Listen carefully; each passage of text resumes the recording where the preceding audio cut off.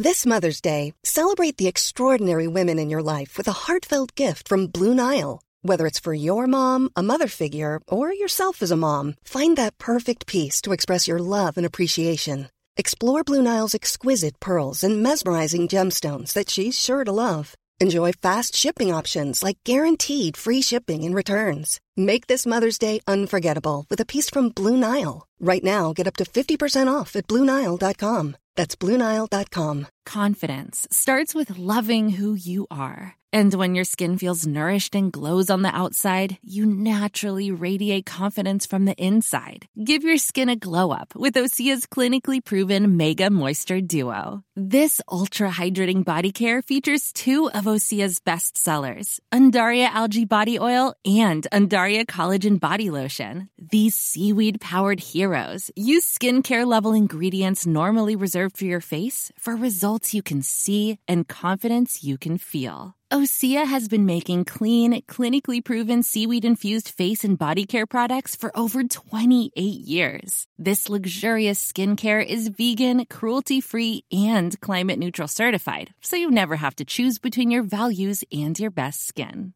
Glow from the inside out. Get 10% off your first order with code GLOW at OseaMalibu.com. That's OSEA Malibu.com, code GLOW. This is Cork Today. Cork Today with Patricia Messenger on C103. You're listening to Cork Today on replay. Phone and text lines are currently closed. Cork's greatest hits, C103. And a very good Wednesday morning to you as we welcome you along on the last day of September, hoping we find each and every one of you in good form. John Paul and Sadie standing by to take your calls this morning at 1850 333 103. And of course, we always welcome your texts and WhatsApps, which are already starting to come in to 0862 103 103. And today being Wednesday, it does mean that Peter Dowdall has been with us for the last 2 weeks, so people have been holding back on questions. If you have a gardening question for Peter, get it into us please throughout the morning, and we'll put it to Peter when he joins us, which is after 12:30 today. Now, something that came up on the programme yesterday, and something we have been dealing with, we get calls in about it and have been getting calls in about it over the last number of weeks and months, is the issue to do with medical cards for the over 70s. And we spoke about it yesterday because people were wondering when the means test was going to change for the over 70s, as had been promised. And I made the point when the call came in yesterday that there'd be no change at the moment, but that we'd look into it and we'd see if the government were going to come out and just give us a definite date on when these changes that were promised last October, almost a year ago now. And would you believe, it's as if the Taoiseach Micheál Martin must have been listening to us, because yesterday afternoon the Taoiseach made promises, or said the promises made in the budget of last year to extend the medical cards to more over 70s, and also, by the way, to cut the prescription charges for other people who have medical cards. He says it will be delivered upon. He raised the issue, Simi, he was at a private meeting of Fine Gael TDs and senators, and he said it will proceed, and that it will proceed, and they are proceeding with it. Okay, still can't get a date on this one. In recent weeks, of course, as I say, we've certainly been highlighting on this programme the commitment to change the income limits for over 70s medical cards. Now, it would actually see 56,000 over 70s who at the moment don't have a medical card. With these new income limits promised a year ago, it would mean 56,000 over 70s would get a medical card. And that's a lot of people. That really is a lot of people. And then on the prescription charges, 50 cent is going to be cut from prescription charges for all medical card holders. They were all meant to come in July, and I think it was in July we started getting the calls. By the end of July, I think we started getting the calls, because I remember when the prescription charges didn't come in, one of our listeners had said that they were expecting them to come in July, and when they didn't, I said, that just must be some glitch. And we got on to the Pharmaceutical Union, and they said no, that's the legislation that needs to be done. The new minister needs to sign off on it, and the new minister hadn't signed off on it, and it means that prescription charges will, and as I say, it should have come in since July, they will be reduced to €1 per item for the over 70s, and for everybody else under 70 who has a medical card, the prescription charges will go down to €1.50. They're currently at €2. The Taoiseach did not offer a timeline for the delivery of the promises, as I say, made now nearly a year ago, but he said it definitely will happen. So to me, they have to get moving on this, because we're only 13 days away from the next budget, and they can't re-announce it in the next budget. So surely they're going to have to move on it in the next 13 days. So we will watch it with close interest, and we'll keep you updated. But it is just for the people who have been contacting us, either the people on medical cards that want the prescription charges reduced, or for the people who, if you're one of the 56,000 waiting to get a medical card and you are over 70, it is to happen. And talking of budgets, the front page of the Irish Examiner today is looking at some of the leaks that are coming out about next month's budget. They're saying no increase for old age pensioners. That's going to go down like a lead balloon. Because only yesterday when we had an old age pensioner say, I bet you any money we won't get any increases this year because of COVID-19. Well, it looks like that certainly is going to come to pass. And also it doesn't look like there's going to be any a return to the top €350 a week. You know, the pandemic COVID payment, it's gone from $350 a week down to the top one has gone down to $300. Cabinet sources from across the coalition have said there's only €900 million in unallocated spending. Now that's across all the departments, so all of the ministers are going to be scrambling to get their bit out of that pie, and that isn't a lot of money. It might sound like a lot of money, but when you're going in to try and divvy that up across all government departments, 900 million, just under $1 billion, is not a lot of money to be spent across the following year for the budget. Now, with just the 13 days until the budget, many decisions remain to be finalised, but it seems, according to cabinet sources, the central pillars have been agreed. It is understood. And as I say, these are just rumours.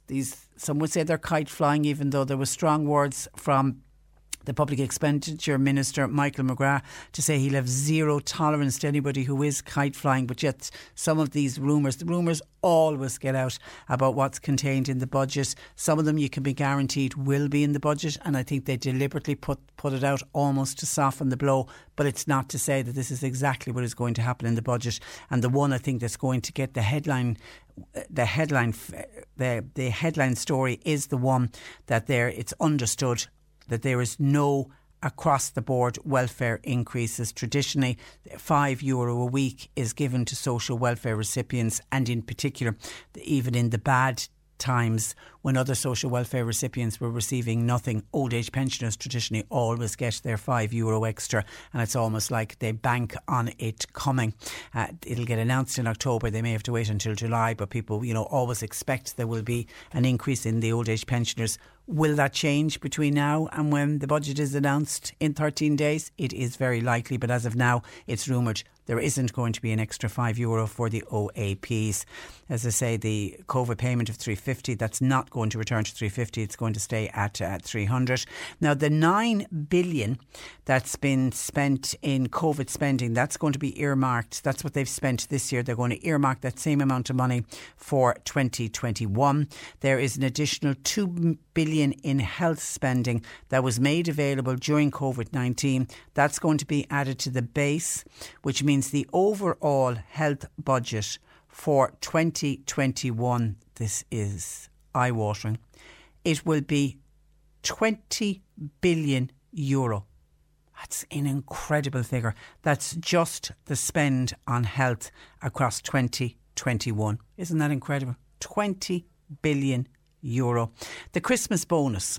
Now, only yesterday somebody was saying that they really hope that the Christmas bonus is going to be paid this year, and this particular listener was making the point that she uses the Christmas bonus every year to buy her fuel. That's what she does with the Christmas bonus. She's not entitled to a fuel allowance. So that extra week payment, I don't know what social welfare payment she's on, whether she's an old age pension or whether she's on a disability allowance or a widow's pension. I'm not sure what it is. But she was saying that's what she puts it aside for. It's not spent on Christmas. It's not spent on luxuries. It's not spent on buying presents for family members. She puts that aside and she buys fuel, which carries her over the winter. So she said she's in fear if the Christmas bonus doesn't go ahead. It seems, according to the sources, the Irish Examiner is saying that the Christmas bonus, which is 100%, well, that's what it was last year, of the recipient's normal weekly social welfare payment, is not provided for, but sources within the Cabinet say it will be paid. They haven't allowed for it yet, but they say it will be paid. So keep your fingers crossed on that one. For those who are working, income taxes will not be increased. They've been saying that since the new government was formed. Carbon taxes will go up, and of course carbon taxes will affect everyone. They'll go from €26 to €32 per tonne. What would that bring into the Exchequer? That means the Exchequer will have an extra 90 million to play around with. There'll be a huge emphasis is also going to be placed on helping the struggling arts, culture and hospitality sector, and there will be increases in reliefs and grants to all of those sectors. As I say, we do have another 13 days to wait to find out definitively of what's in it, but that is what is being rumoured. That is what is expected to be contained in the upcoming budget. As I say, I think the one that's going to upset and worry most people will be the news that the extra €5 for the old age pension, and indeed for all other social welfare recipients, it looks like that is not going to be paid out this week. 1850 333 103. We have John Paul and Sadie taking your calls. If you want to text or WhatsApp, you can to 0862 103 103. Hi, I am from West Cork. This is the text just in, and just back to work in early September. If we go into phase 3 again and I lose my job once again, can I reapply for the COVID-19 payment? Although, to be honest, I would rather be working, says this texter. Absolutely, yeah. I mean, if your job has to close down, or the business has to close down, or for whatever reason you can't go to work because of the new restrictions, then yes, you can reapply. It's already happened in Dublin, it's already happened in Donegal, and we know that NPHET are meeting tomorrow and they're examining if more lockdown recommendations should be made. Everything is pointing to some kind of a lockdown. Not a lockdown, I'm probably wrong saying lockdown, but it's moving from level 2 to level 3. The counties most at risk are ourselves here in Cork, Galway and Monaghan. And it does look like they are really looking at whether they would lock down cities. That Cork City and Galway City would move from level 2 to level 3, but the rural areas of Galway and Cork would remain in level 2, and that certainly will come as good news. And if you're in West Cork, you could be lucky to be in the region that doesn't move to level 3, which means you would be able to stay at your job. But if the whole county goes from level 2 to level 3, don't be worried about that. You will be able to reapply for your COVID-19 payment to this. And it's all saying, do you think child benefit will increase this year in the budget? No. Well, if you looking at the rumours and what's been speculated, if they're not going to give an increase of the €5 a week to the old age pensioners, if they're not going to give any increase to social welfare recipients, then I can't see them doing any kind of an increase to child benefit. As I say, we have 13 days for the budget to wait to see what's contained in the budget, but there's been no mention so far. There's been no leaks to say that there is going to be an increase in child benefit. Thanks for your WhatsApp to 0862 103 103. And while most people in Cork are getting a bit nervous about will we be moving in to level 3 this weekend, will it happen like what happened in Donegal? Will it get announced on Friday and it'll come in from midnight on Friday? Reading in the Echo today that confirmation ceremonies in Bandon have been brought forward to this week out of concerns that they could be postponed for a second time because of COVID-19. The parish of Bandon was due to hold its confirmation ceremony on the 1st of April. That obviously was postponed. We were in the nationwide lockdown at that stage. And then the event had been rescheduled for mid-October. But obviously, Bandon now starting to think if we go into level 3, that means that churches can only open for private prayer. There'll be no more masses, no communions, no confirmations, no christenings. All of those would be suspended. So the local parish priest in Bandon, Father John Kingston, said a decision was taken to hold the confirmation over the next 3 evenings instead of holding out for later on in October, and then they could be in level 3 and the church wouldn't be open to them. And he said the parents in particular don't want the children to be disappointed for a second time. So the event has now been broken down into 3 different ceremonies, obviously, which will allow for social distancing in the church. So over the next 3 evenings, confirmation going ahead in Bandon. And I am assuming that other parishes may do the same thing, because this time last week in Donegal, when people in Donegal realised that they were heading from level 2 to level 3, there was a mad flurry, because Saturday of last weekend there was to be a number of communions and confirmation ceremonies. So a number of individual parishes decided to jump the gun.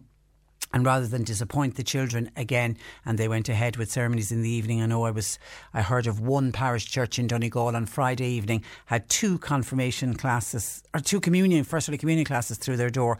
And then they had a number, they had 3 or 4 christenings as well that had been due to be scheduled over the weekend. But they knew that come midnight on Friday night, their church doors would be closed.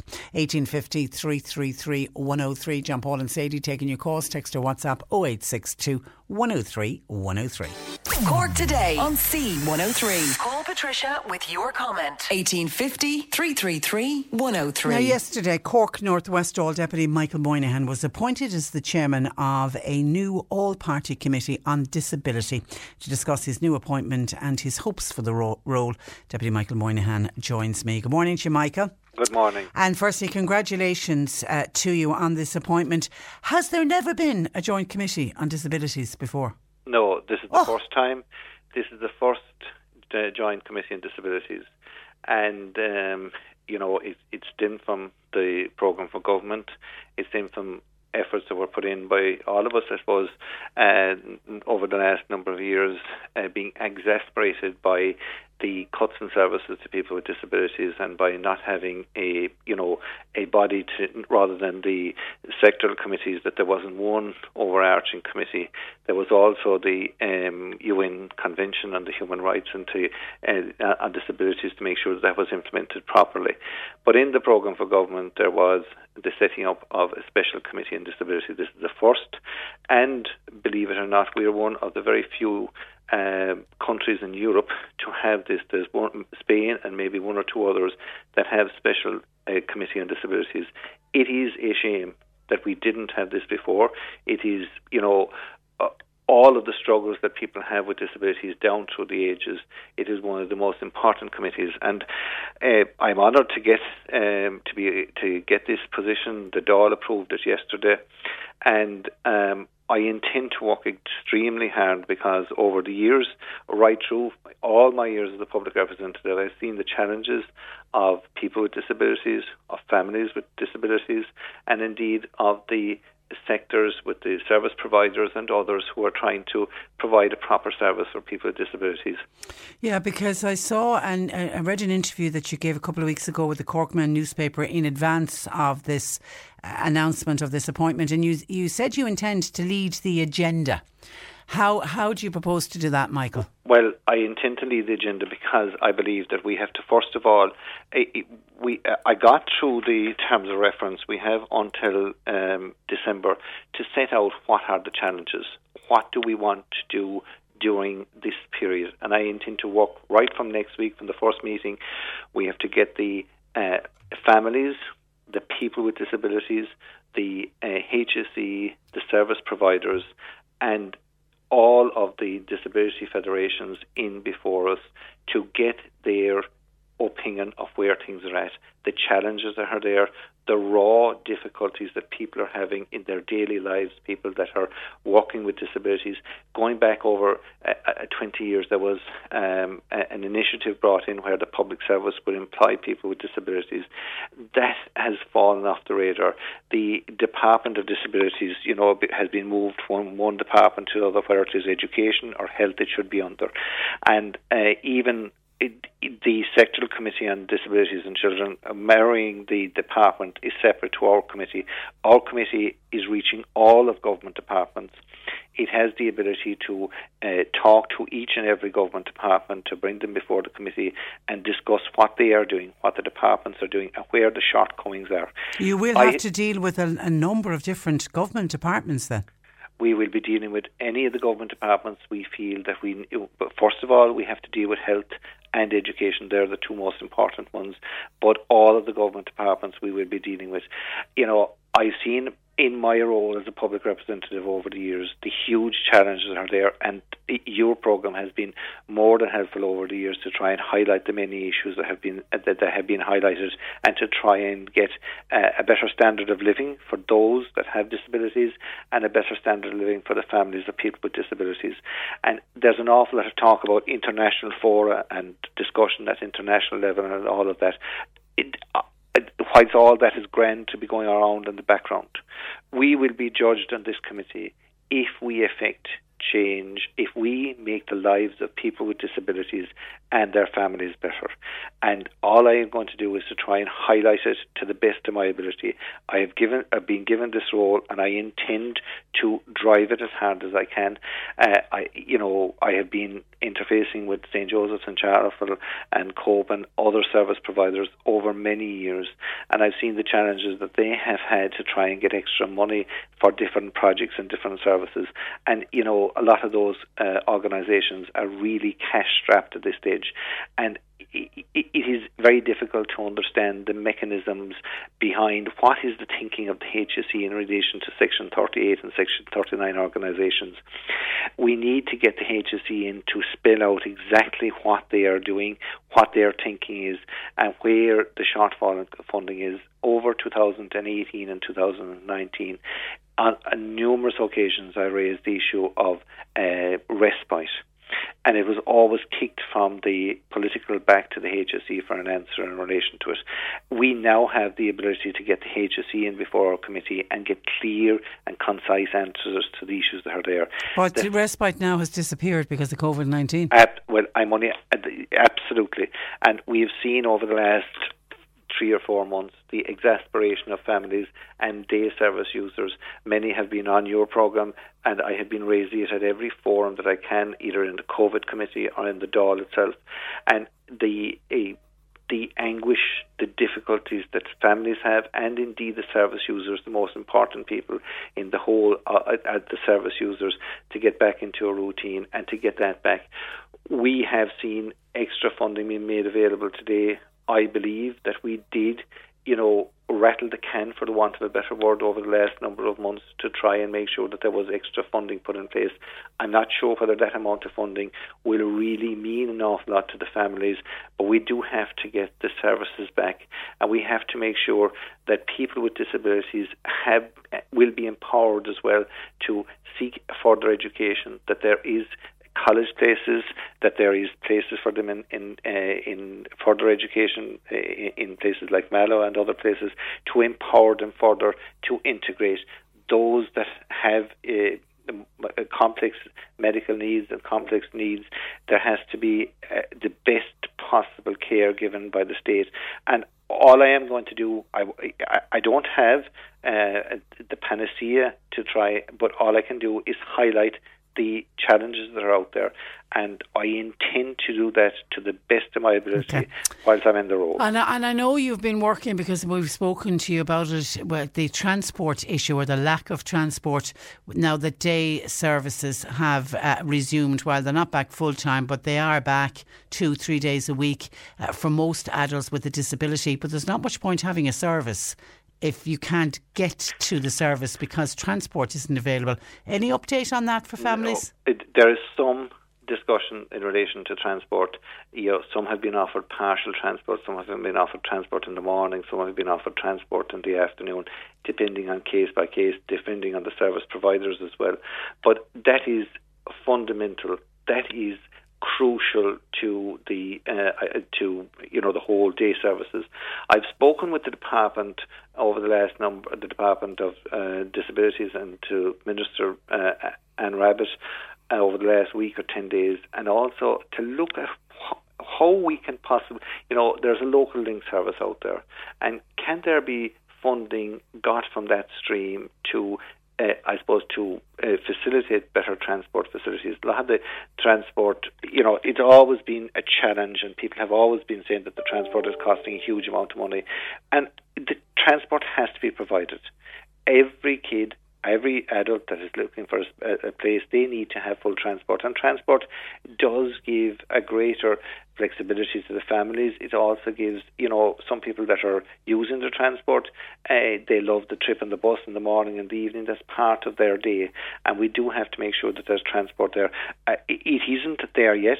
The question you asked me about whether have we news on it, some of them are giving full transport, more aren't. But that is one of the issues. Like, I intend to get the HSE in. I intend to get all the HSE sectors right across the country, because some of the HSE, some are better than others. But I think it's a typical example of something that can be raised now that we do have a special committee just on disability. OK, and just before we let you go, Michael, level 3, is Cork heading for level 3? Will it just be the city? Will it be the county as well? Some people feel it's very unfair if it's going to be very rural areas of the county where there's little or no COVID-19. Well, if you look at the electoral divisions, and you look at our own in the Kanturk electoral area where it is very low, it will be very unfair if low parts of the county are locked down or gone into level 3 and the city. But there is a real crisis. The numbers are rising continuously, and way back when this started, back in the first week in March, people were saying, well, there won't be any movement until the May bank holiday weekend, the June bank holiday weekend. We're 6 months into it at this stage with no light at the end of the tunnel, and people are at their wits' end. A lot of challenges are there. There's a lot of challenges coming into the fall of the year as well, and people are very concerned about their future. And I think that we have to look at the numbers. Everybody has to act as responsibly as they possibly can. We all have a part to play in it, and we all have to try and protect ourselves and our loved ones in it. But I think, in my own humble opinion right now, is that if they lock down the entire county, it would be unfair to lock down rural areas as well as urban areas if the figures don't justify it. And I think that, right through it, people will look for a justification of the decisions that have been made, and people have been extraordinarily accommodating and extraordinarily, working with the system to try and make sure that we suppress the virus. And I think that if they lock down the entire county and not having the figures to back it up, people get their backs up then, and the question has to be, is the city to be locked down? If the city is locked down, does that mean that the county is protected? And you look at other places, the rural areas like Monaghan and Roscommon, who have had, there's no major urban centres there, but they're still, the numbers are increasing at an alarming rate. So I think we have a very difficult time in front of us, but I do think that any decisions that are made by NPHET and by the government, they have to be backed up and justified by numbers. OK, just stay there, because I just want to begin one very quick caller. Breed in Mallow, who has a disability, and she wants to talk to you. Good morning to you, Breed. Good morning, Patricia. You want to talk to Michael? Yeah, I have a mild learning disability. Okay. And OK, you've got a radio on in the background there. If somebody can turn the radio down for you, Breed, because we're in delay and you're just going to hear yourself coming back. Can you get the radio turned down? Yeah. OK. You have a question for Michael? Yeah, Okay. I have a mild learning disability, and I was wondering about the job coaches at the moment with the virus can help people like me get a job or in my situation. Yeah, I think that what we need to do, that's what I said at the very start of it, to empower people that can go into the workplace. And, whilst the private sector mightn't be as accommodating, the public sector has to make places available for people with disabilities, mild disabilities or any disability in it.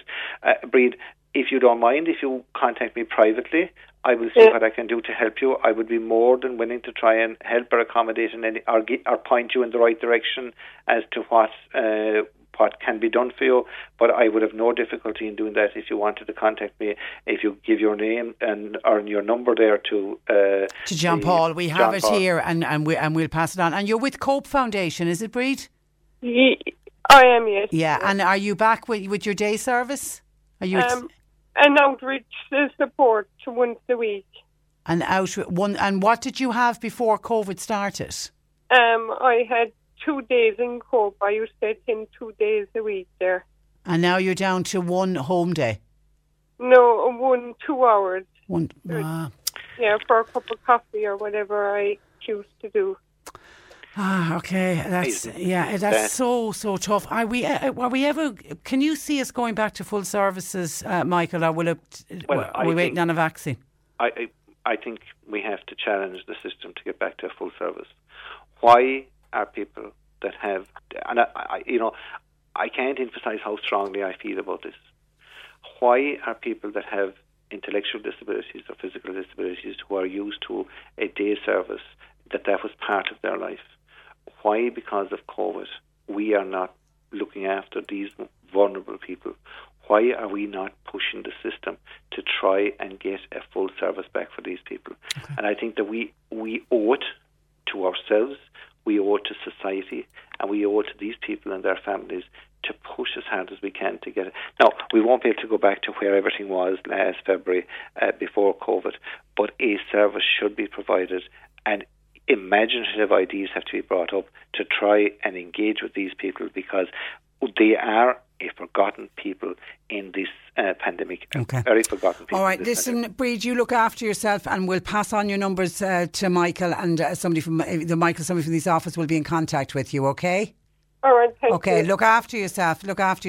And Councillor Ian Doyle was on, wants to congratulate Michael on his new position, no better man for the job. And Catherine was on to say all the best to Michael Moynihan. Lovely man, so good. When my husband died, himself and his staff were so good, sorted out all my forms for my pensions and etc. I want to wish him all the best in the future. That is from Catherine. Good luck with the position, Michael, and thanks a million for joining us on the programme today. You're very welcome. Good morning to you. Bye-bye. That is Fianna Fáil Dáil Deputy Michael Moynihan. 1850 333 103. John Paul and Sadie taking your calls. You can text or WhatsApp 0862 103 103. Cork Today on C103. Text or WhatsApp Patricia with your comment. 0862 103 103. Now, this week, Bus Éireann announced the intercity services face the axe due to the impact of COVID-19. Expressway routes between Dublin and Cork, Dublin and Galway and Dublin and Limerick are likely to end early next year, with the Dublin-Belfast service to be suspended indefinitely. Chairperson of the Social Democrats for Cork East said the government must step in to save the service, particularly the one between Cork and Dublin. Saoirse Mackin joins me to explain why. Good morning to you, Saoirse. Hi, Patricia. You're welcome to the programme. OK, can you outline for us why you believe that the service between Cork and Dublin, why you believe it must be saved? Yeah, so I think this is a really important route, and I think what's very important to point out here as to who's going to be affected is that, we hear a lot that, it's not a big issue, that there's, plenty of other, Cork to Dublin services, but the reality of it is that people from Cork City or Dublin aren't going to be really impacted by this too much. Okay, so they've got other options like Go Bus and Air Coach and the train and things like that. The problem is that the people who are going to be affected are the people from the likes of, Mitchelstown and Fermoy, people who are commuting from those areas, students or workers who need an express service to commute to work. Anyone travelling to Dublin from those areas, it means that, they're going to have to probably go to Cork to get on a service, which means they're going backwards by an hour in their journey. It really doesn't make sense. And I think what's important to point out is that at a time where we're trying to tackle climate change and things like that. It's about expanding public transport networks. It seems crazy because we're hearing so much about climate change. We're constantly, trying to get people out of cars, get them on bikes, or get them onto public transport. It just seems crazy at this particular time that this announcement has been made. Has bus services on this route already been cut? There has been cuts through the years, both public and private. Aircoach used to stop in both Mitchelstown and Fermoy. They cut their service a few years ago to go direct from Cork to Dublin. But there has been cuts on the X8 route. There's also been cuts, I believe there has also been cuts on the 245 route as well. So what would it be left with? What would this route be left with? So if the X8 route is cut, the only route that would be left going through both Mitchelstown and Fermoy would be the 245 route. Now that adds roughly an extra half an hour onto the overall journey, because it also goes through Kilworth and Watercress Hill and so on.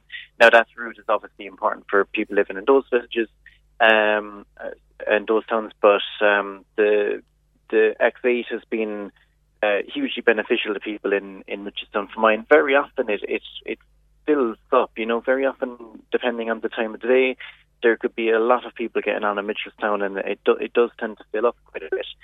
Now, obviously, I know that passenger numbers are significantly down because a lot of people work from home at the moment. Yeah, but that's because of COVID. That wasn't the way it was before, and please God, it won't be the way it is after COVID.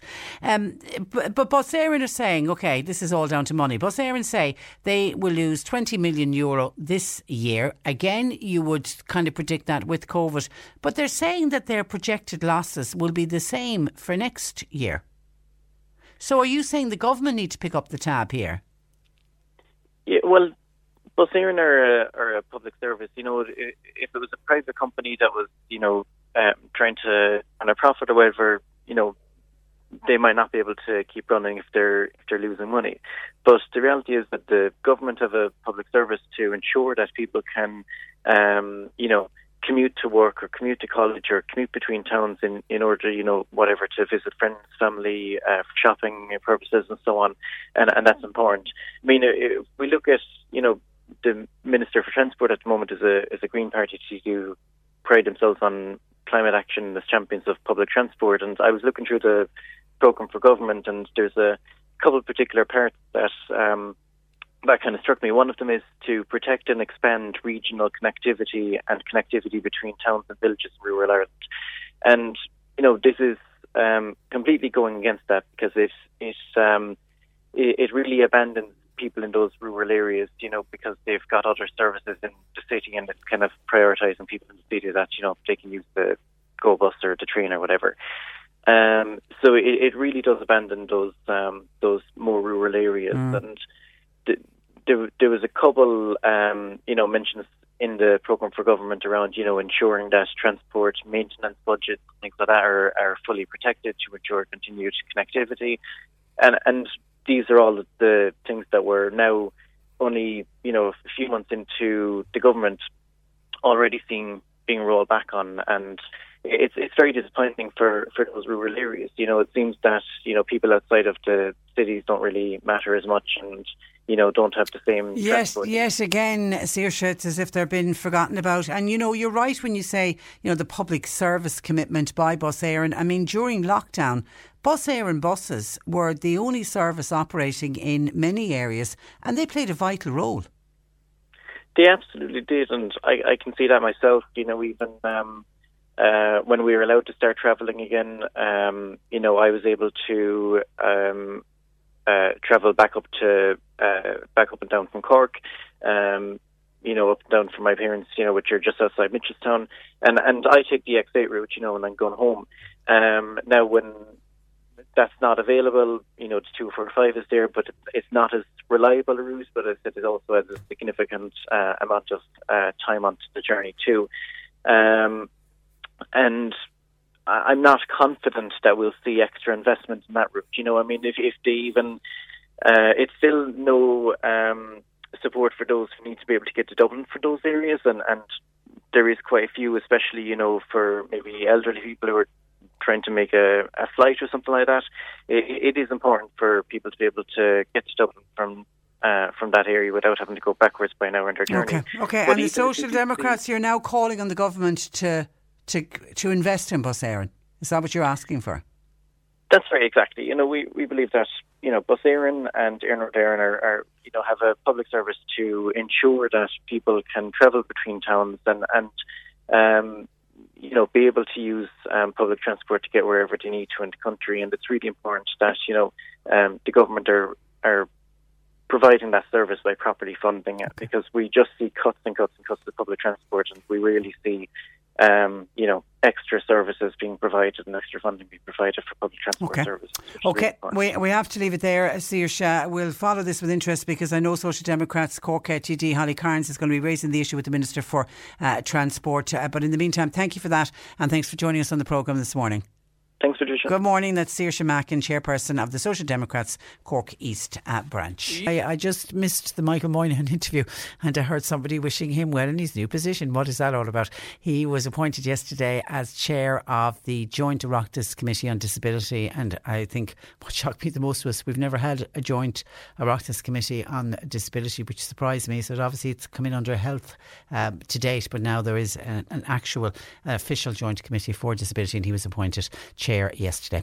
And someone else says, listening to you chatting about disability services, well, I know personally Munster Special Olympics, they did a couch to 5k during the summer months. The people involved were all volunteers, and they did a fantastic job for people with special needs. That wonderful Special Olympics are amazing. They're an amazing organisation. Okay, we need to take a break. We have news at 11 on the way. We're going to be finding out about that fire that happened in Skibbereen last night at the Mercy Convent site, and also talking with a young mum of 2 who suffers from a rare condition, and she's supporting the Dying with Dignity bill because she wants the right to assisted death if the time comes. 1850 333 103.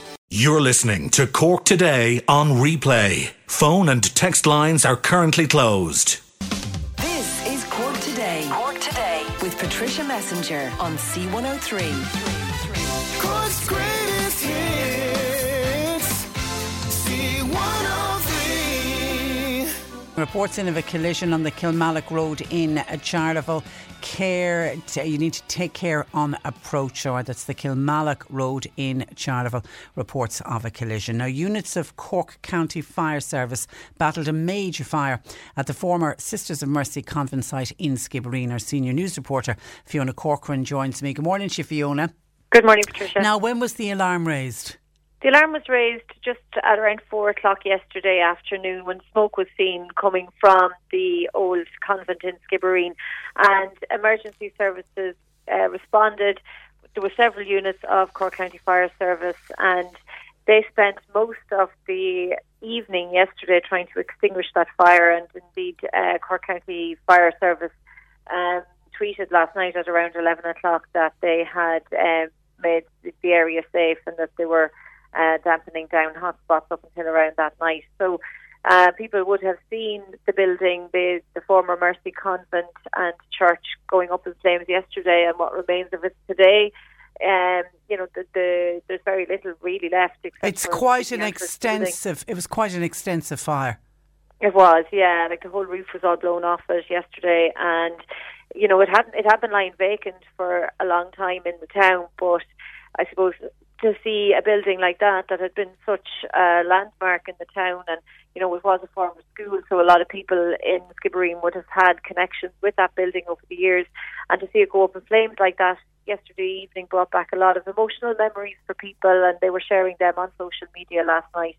Now the Gardaí are carrying out an investigation into the cause of that blaze yesterday, and they will be looking to speak to people in the area, and they'll be viewing CCTV footage, and there'll be an extensive examination of the scene as well today. Okay. And thankfully nobody was injured, Fiona, but do people living in the vicinity, do they have to be evacuated? Yes, there are a number of elderly people in residential care living near that convent, and I understand that 8 people from that centre were evacuated yesterday, but I understand that there are no injuries. I suppose there was a fear that they may have suffered smoke inhalation if they hadn't been evacuated to safety, but there were thankfully no injuries to report from this fire yesterday. Okay, all right. Listen, thank you for that, Fiona. I want to go to local Fine Gael councillor Karen Coakley, who is on the other line. Good morning to you, Karen. Good morning, Patricia. Karen, I believe you went to school.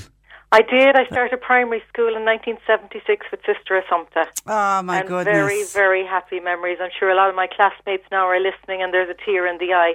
It was just a beautiful building. It was iconic. It really and truly was.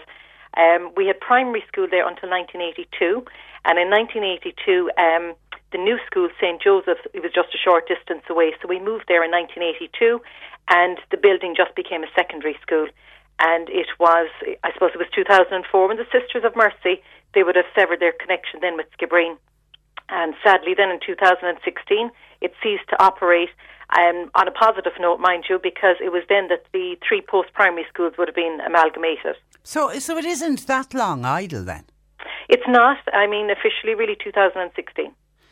And the reaction to the news locally, Karen?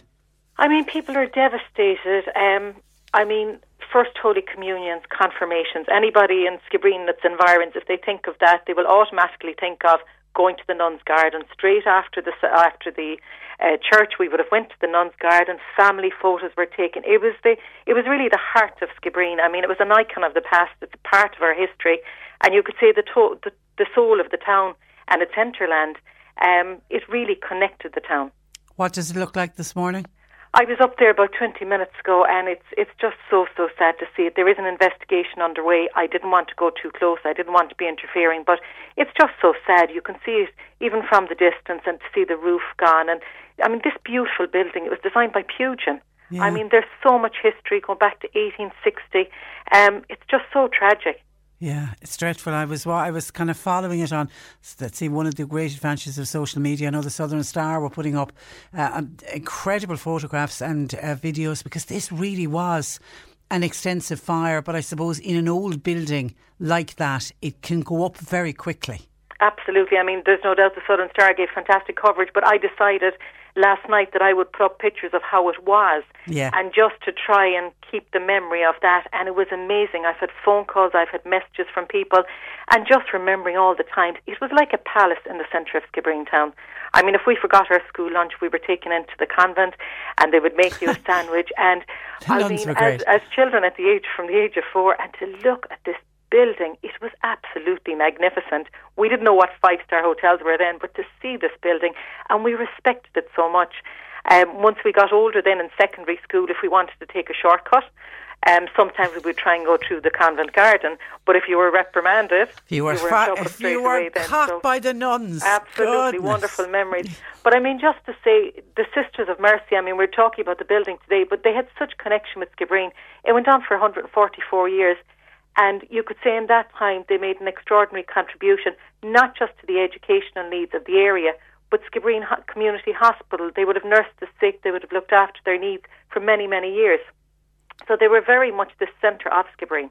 And are there any Sisters of Mercy left? Unfortunately not. Sadly not. And the building then, it was purchased by a company called Remcol Capital. Do you know what were the plans for the site, and how is it going to change now that this fire has happened? Now, there is planning in at the moment, and I obviously can't comment on that at the moment. Okay. But it is a very positive planning, something that would benefit the area. It would include accommodation. It would be very beneficial, and it's a very positive thing. As to what's going to happen now, unfortunately, none of us know until this investigation is conducted. And I know there was a rumour circulated that it was going to be used as a direct provision site, but that company, Remcol, came out straight away and said they had no intentions of using it as a direct provision site. I definitely wouldn't believe any rumours on anything. I mean, Skibbereen Geriatric Society, they're instrumental for what they do in Skibbereen, and they were very much involved in trying to bring this project to fruition. And can I actually just publicly just thank them for what they do? I mean, 8 people were evacuated yesterday. The geriatric flatlets, the convent flatlets, they provide a fantastic service for people in the community. And yesterday, many volunteers made sure that they were taken to a safe place. And quite often we forget about these great societies. Yeah. And I think when it comes to fundraising, people will fundraise for other things, and very often the geriatric society is forgotten. So I think yesterday this was at the very front of our thoughts, really, just to make sure that these people were taken care of and they were looked after. Oh, that's a voluntary association, I take it, is it? They do tremendous work, absolutely. And, they'll be having their annual collection now coming up to Christmas time, but they do so much. And a lot of their work, it's just not seen, really. It's all done behind the scenes. I mean, they've fantastic meals and wheel service. So for the people that would have been living in the convent flatlets, they would have been receiving meals every day. And it's just a superb facility to have in our community. And what I love about those organisations, Karen, they're looking after their own. That's what that. Indeed. I mean, it's something that I or any of us could be availing of. Yeah. And they're all okay. The 8 people who were in. Thankfully. There was a major concern about smoke inhalation, but thankfully everybody's okay. They were accommodated elsewhere last night. Not too sure how long it's going to be before they can go back there. Obviously, the investigation now has to take precedence, and we'll see what will happen with that. Okay, but it's just so devastating to see such a beautiful building. It is. I mean, we all have wonderful... And I should also say probably weddings as well, all the pictures that were taken. So I'm sure many people have the photo albums out today. And did people go back there for their wedding photos? People would have had their photographs taken there as well. It was just very much part of the tradition that any service, communion, confirmation, whatever it was that happened in Skibbereen, the convent garden. It was a beautiful garden. I mean, there was a wonderful array of flowers, and it was always so bright, and it was just kept immaculately. It really was, and we all respected it and cherished it so much. Okay, sad day for Skibbereen. We'll keep an eye on this investigation. Patricia, could I just say, please, if you don't mind, just a massive thank you to our wonderful people that were out yesterday. I mean, we had all the emergency services and the volunteers that were there. It is a sad day. It could have been so much worse if anything had happened to the residents living in those flatlets. So looking at the positive, thank God they are okay. Okay, well done. Well done and well said. Listen, Karen, thank you for that, and thanks for joining us. Thanks so much. Good morning to you. Bye-bye, you too. That is Fine Gael, Councillor for Skibbereen, Councillor Karen Coakley, on that. But devastating news for the people of Skibbereen with that convent going up in smoke. Okay, back to some of your comments. And we were discussing what's been leaked out from the budget, which is 13 days away, and looking like social welfare recipients, especially old age pensioners, won't be getting the extra €5 a week. That's what's been speculated. It is all speculation at the moment. Lisa in Mallow says, all I'm hearing about is those on social welfare who will not be getting an increase in the budget. Well, says Lisa, I'm a worker. I'm trying to juggle work life along with everything else, and we seem to get nothing, only pay cuts, but there's never any help for us from the government. Very frustrating when we hear people on social welfare complaining that they are not going to get an increase. What about us, the workers? Well, I feel your pain, Lisa. The one positive thing that they are saying, again rumoured from the budget, is that there's going to be no increase in taxes. So that's, if you can take that one little bit of a glimmer, even though if you're struggling because you've had pay cuts already, at least hopefully if that comes to fruition after the budget, you're not going to be any worse off than you were the day before it. And then for people who are not happy to hear that there won't be an increase to the old age pensioner, here we go again, says this texter, nothing for the cocooners. The TDs have very short memories with their big fat salaries and their expenses, but we don't, says this texter. Another person says, how come they can always get the money to give to themselves when they need a pay rise, which they got lately? They were able to find that for themselves, but they can't give €5 to people on social welfare. I feel COVID-19 is only an excuse. And Pat says, hi Trish, same old story, plenty of money for TDs and advisors, but nothing for the old folk. Okay, that's some of your texts in on this. And then Anne says, hi Patricia, earlier in the year when the politicians were trying to form a government, they all seemed to agree that the pension age rising from 66 to 67 in January of 2021 would be deferred. But since then we've heard nothing about it. If you look at the department website, it still says it's rising to 67 in January. Have you any idea what is happening and what they might do? Thanking you, says Anne. I can tell you there hasn't been a lot of movement on it, but I can tell you that it was the current qualifying age for all state pensions is 66, and Anne is right. An increase to 67 in the start of next year, 2021, and then it's was to go to 68 in 2028. That was planned. However, under the Programme for Government 2020, and it was one of the platforms in which Fianna Fáil went out when they canvassed on the election. They said they did not want it to rise to 67. So, Programme for Government was formed between the main three parties who formed the government, and a commission for pensions. As part of the Programme for Government, a Commission for Pensions will be set up to examine sustainability and eligibility issues with state pensions and the Social Insurance Fund. Until the report of that commission has been completed, the Government has decided on its recommendations. The state pension will remain at 66 and the proposed increase to 67 will be deferred. So I don't know, Anne, if you are turning 66 next year and that's why you're worried about it, but it has been deferred and we are waiting for the report from the Commission of Pensions. But as of now, the qualifying age for all state pensions is 66 and it remains at 66 as we head into 2021 until the Commission for Pensions gives back their report. So hopefully that's a little bit of clarity for you. We are going to talk about the culling of seals, and this is licences that people want for shooting of seals. Somebody says, culling seals, this is despicable. Us humans are slowly killing the wonderful animals out there. Too many children in this country? Hey, let's cull them all. Ireland, you disgust me, says a texter. There's strong words indeed. And hi Patricia, just a word regarding the NDLS, the National Driving Licence Centres.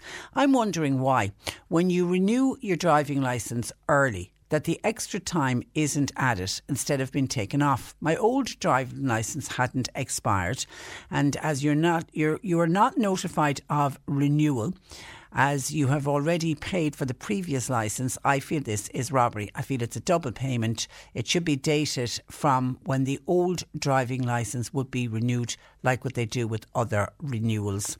I didn't realise that. But actually, on your point where you say you don't get notified of your renewal, we actually covered that on the programme this week. We had a listener wanted to find out when your driving licence is up, because it's a 10-year driving licence. You don't always know the date of when it needs to be renewed, and was wondering, do they contact you? And I called that out, and we had a flood of people say that they had got a letter letting them know that their driving licence was up for renewal. So they do notify you. But yeah, I accept the point. It does seem a bit bizarre if you're losing out in a few months because you get the new date from the renewal date. What I would suggest you do, take your complaint and bring it to the department that's responsible for the driving licence and responsible for the National Driving Licence Service, and that's the Department of Transport, Tourism and Sport. I would write to them and point out how you feel about it, and if you do that, please let us know how you get on. But they do actually notify you of your renewal. So, and certainly with COVID and the fact that they weren't renewing licences, I take it at the moment they certainly don't want anybody going in early to get their licence renewed. I'm assuming they're going to wait. They're asking people to wait until your licence is due for renewal. 1850 333 103. Our lines are open. C103 Jobs. And we start with cleaners are wanted in the Crossmahon area. It's for Skullbreed in Crossmahon. Part-time cleaners are required for primary school Monday to Friday during school term. Childcare practitioner wanted for Tombs Bridge Play School, that's 5 miles outside of Macroom. And people are wanted for roofing, labouring, and also apprentices wanted for the Kanturk area. And experienced bicycle store mechanic / assembler wanted to work in Cork City. You'll find all the details and more job opportunities by going online now. Just go to c103.ie/jobs for more. This is C103.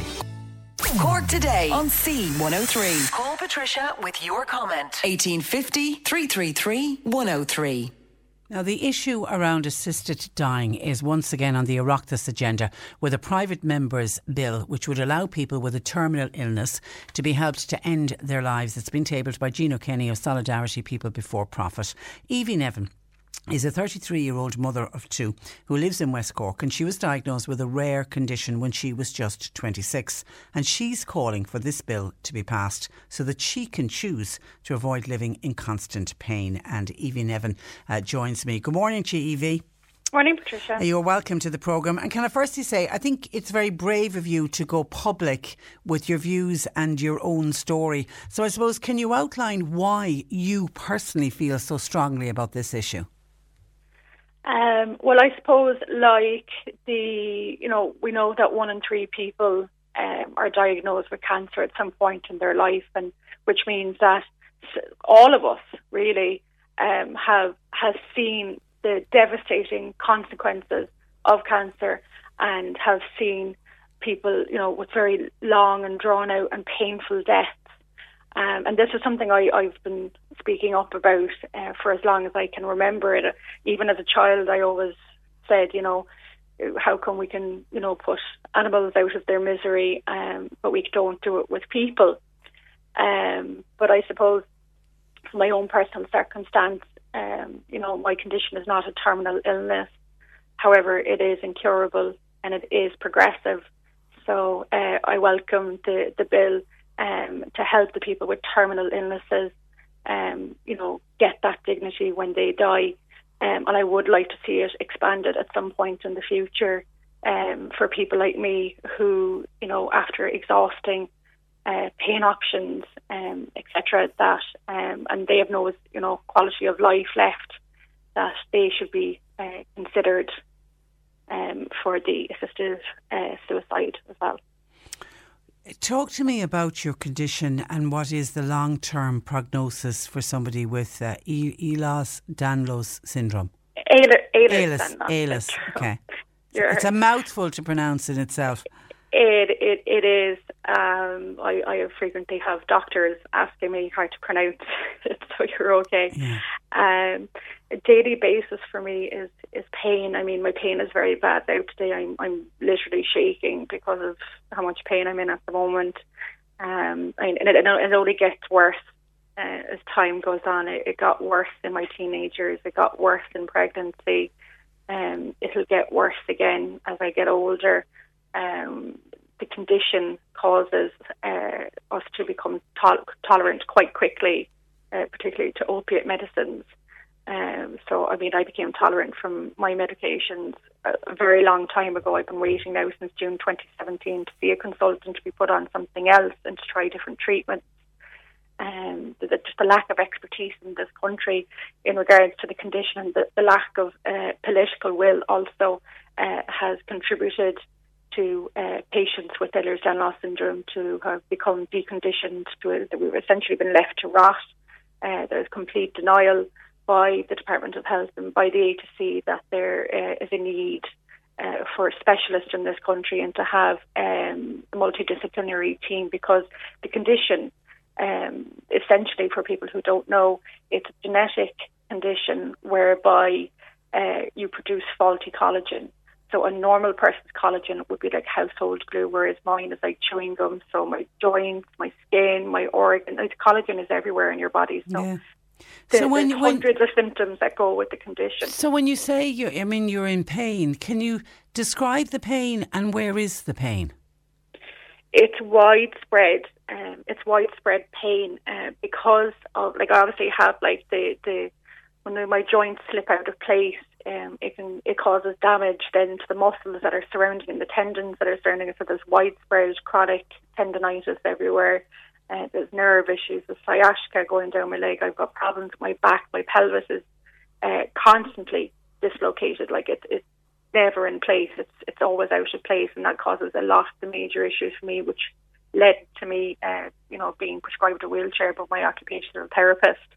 On the days where I'm very, very, very bad, with either the pain of EDS or the chronic fatigue that goes with the syndrome, or with one of the other comorbidities, because there are dozens of comorbidities that go with this condition that affect, for example, your heart rate and your blood pressure, your digestive system. It affects there's neurological issues with it as well. So on a day-to-day basis, for example, today now the pain it's everywhere. It's down my legs, it's in my arms, it's everywhere, and it also tends to get worse when the weather is particularly bad as well.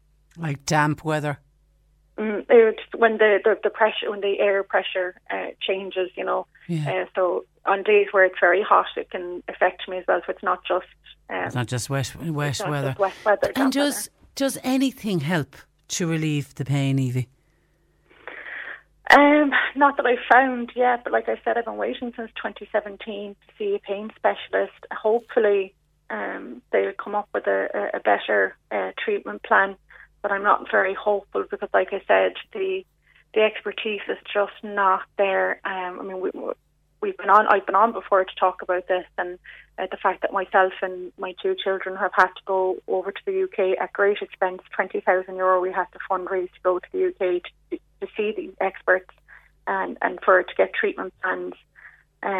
Here, where my consultants are saying, look, this woman needs to be seen by a pain specialist ASAP. And I mean, that was 3 years ago, and my GP has said to me that it's probably going to be 2021 by the time I'm seen. And of course, COVID now will be used as the excuse while that waiting list is even longer. Yeah. How many people have EDS in Ireland? Have you any idea? It's difficult to pinpoint that because they, in the last couple of years, they have reclassified the criteria for this condition. So it's now a lot harder to get an Ehlers diagnosis.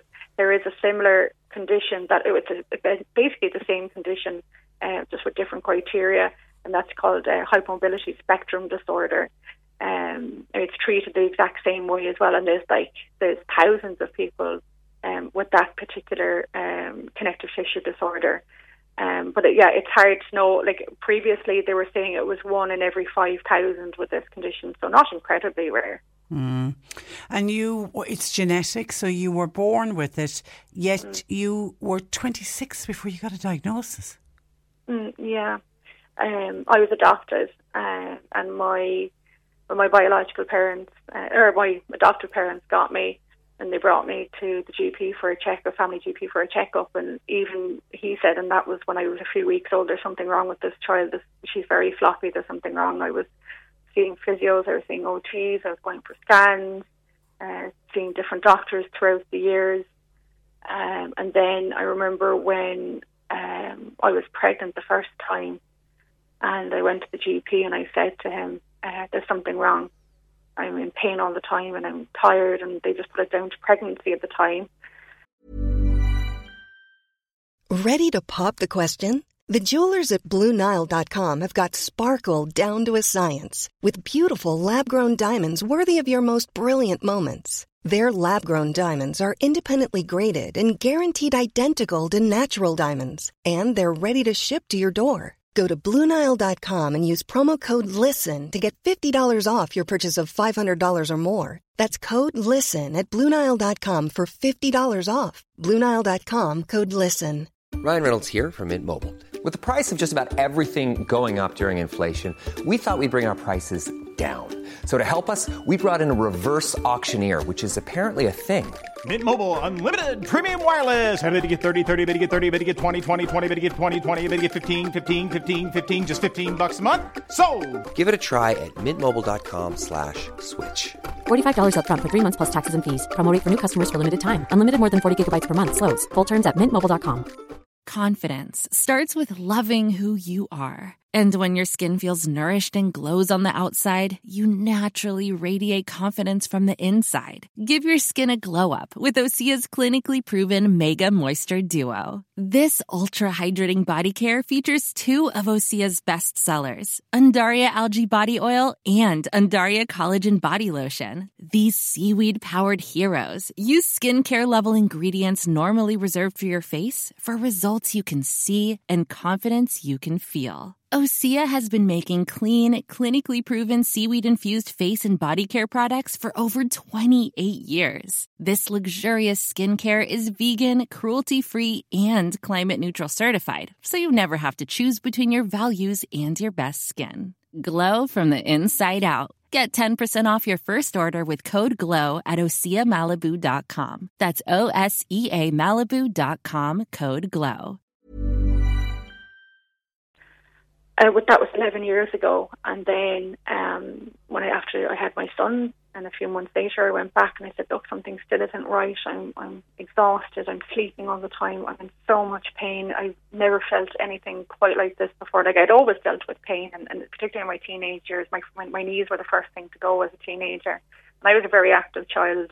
My father will tell you he spent like 9 o'clock on a Saturday morning till 5 o'clock on a Saturday evening, take me around to all my different things that I used to do. And then I had to kind of give all the things up that I loved. So when I went to the GP and I said that look, this isn't going away and you're depressed, is what I was told.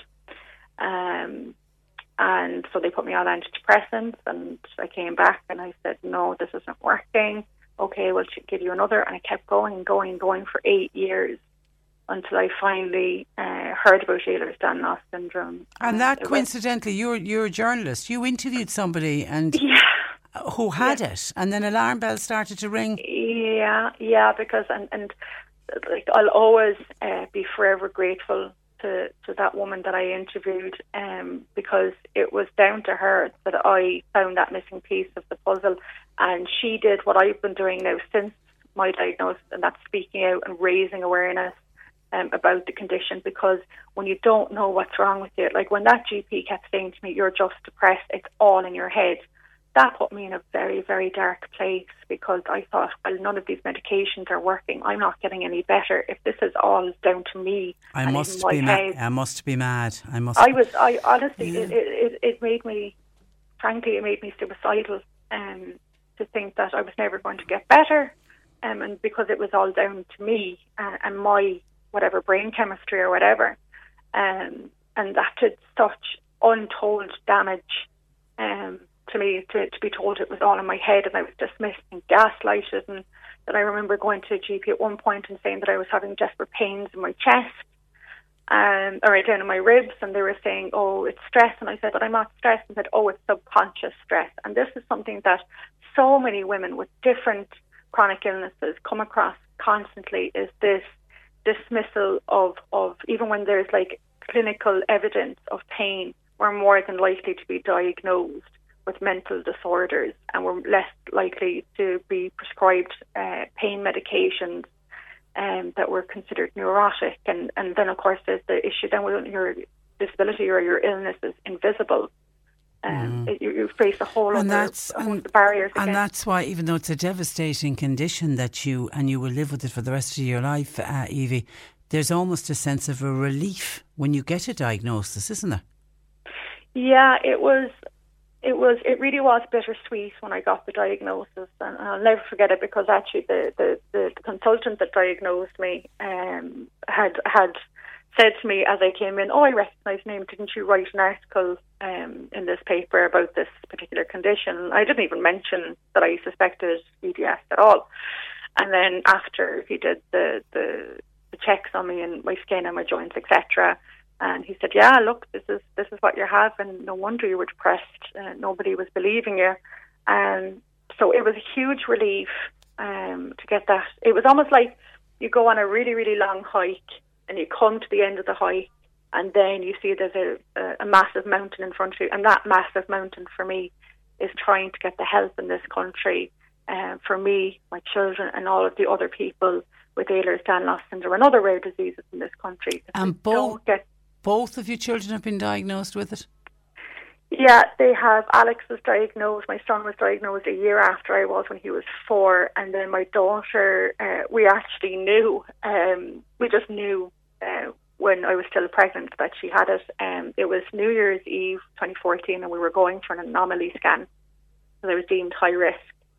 So I went for the scan, and I'll never forget, the sonographer turned around to me and my husband and said, wow, you have a very, very bendy baby. And the two of us kind of looked at each other, and I was devastated, and she was like, what's wrong, what did I say? And I said, I have Ehlers-Danlos syndrome, and the penny dropped, and she was like, oh, I'm so sorry. But then when she was when Olivia was 7 months old, she had to be brought to A&E with a dislocation of her elbow.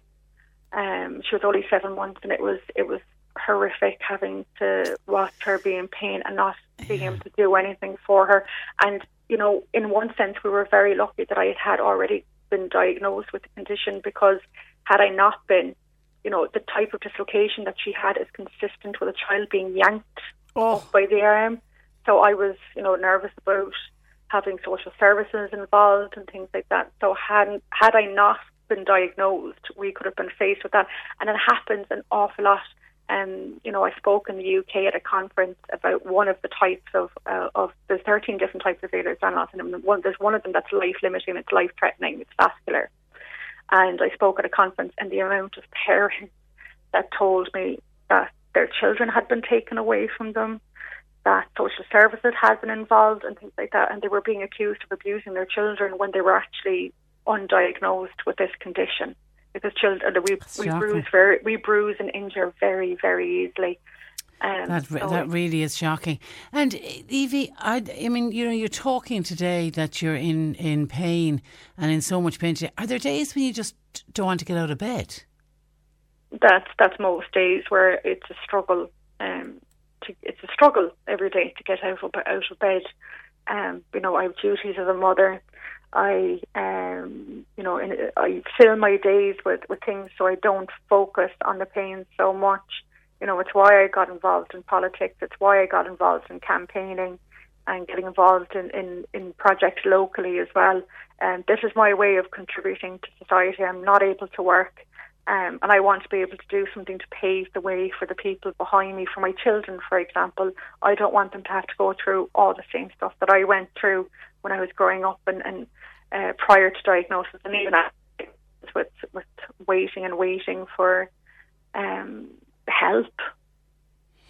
And so then, to hear your views on if it ever happens that you get to the stage where you feel you have no quality of life and you feel you would like this choice of assisted dying, is that something you've discussed with your family?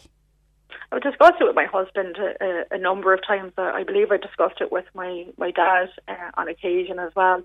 That they completely understand that it's a daily struggle for me, that it's because basically I was left so long without any help, medical help, that a lot. Basically, where I am now, there's no kind of fixing most of it. The damage has been done to my body, and they understand how difficult it is. I mean, they are the two people that see me day in, day out, and they see me struggle. They see me have good days, but they've seen the bad days where most people haven't seen the bad days. So I mean, they completely understand and they support me, and they know that this is not something I'm asking for in an immediate future. This is something after I've exhausted all options, and that my quality of life is nil. Yeah, that's what I'm asking for. Yeah, you very much want to stay alive, but it's the quality of life. And when you decided to go public with it this week, Evie, what was the reaction from friends? I have a very small group of friends. I've said previously that over the years, because of how I was prior to diagnosis and even after diagnosis, people didn't understand the condition, so I was often accused of just being lazy or not arsed, and people didn't understand, especially with the like I said, it's an invisible illness. You wouldn't know to look at me that there was something wrong with me.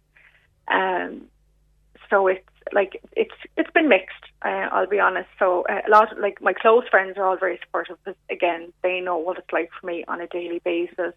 And so it's there's obviously people who are don't want me to be thinking like this either. Yeah, that's right. Yeah. And it all comes from a place of love. Absolutely, absolutely. And do you believe that Ireland as a country, are we ready to have the conversation? Because it's a very emotive issue, Evie, the whole issue of assisted suicide or assisted dying, whatever way you want to phrase it. Do you think we're ready as a nation to have that discussion? Absolutely. I think this is another bodily autonomy issue. This is another issue where this country has exported, another issue where we've exported our problems to other countries. People have had to travel abroad for assisted dying, just like we did prior to repeal, just like we do for patients like myself who've had to go abroad, and people go to the north for operations, etc. It's time this government stops exporting our problems and deals with it ourselves. There is a want for, there is a call for this. The majority of people are very, very much in favour of this. But I have to say that I want this to be brought in for campaigners like Vicky Phelan and other cancer patients who are terminal. I want it brought in more for them than for myself, obviously. And I thought Vicky Phelan's contribution was just remarkable, and to hear her talk, she doesn't want her children to watch her. No. And I know people will say we've got palliative care, and we do have wonderful hospice care, but it doesn't work for everybody. No, it doesn't. And saying that, and that's the point I wanted to make. If this is brought forward, it does not mean that palliative care and end of life care, the standards can drop. Every option should be made available to the patient, and all options should be of the same high standard. It's not an option for everybody. Assisted dying is not an option for everybody. It's not a choice for everybody, but it should be there for those who want to avail of it and who don't want a long, drawn out death. It's at this point, it's to make people do that. It's cruel. It's absolutely. That's what it is. It's cruelty to make people suffer needlessly. And it's also not euthanasia. They're two very different things, because I know the last time we discussed it on the programme, we had somebody saying, you'll have every elderly person terrified of going into hospital because they're going to be put down. That's not what assisted dying is. The same rhetoric was used, in other bodily autonomy bills, such as the repealing of the Eighth Amendment. The slippery slope line was used frequently. But I mean, and people, I know that people are genuinely concerned about safeguarding, and that's a very valid point, and I would also be concerned about safeguarding. But it's not going to be a case of where, let's say, a person has a relative and they get to decide that the relative dies. No, it's the person themselves. And there will be so many checks put in place. Interesting that you mentioned a referendum. Would you be for or against a referendum on the issue? Because I know New Zealand are having a referendum on this very issue. Would you be for or against that?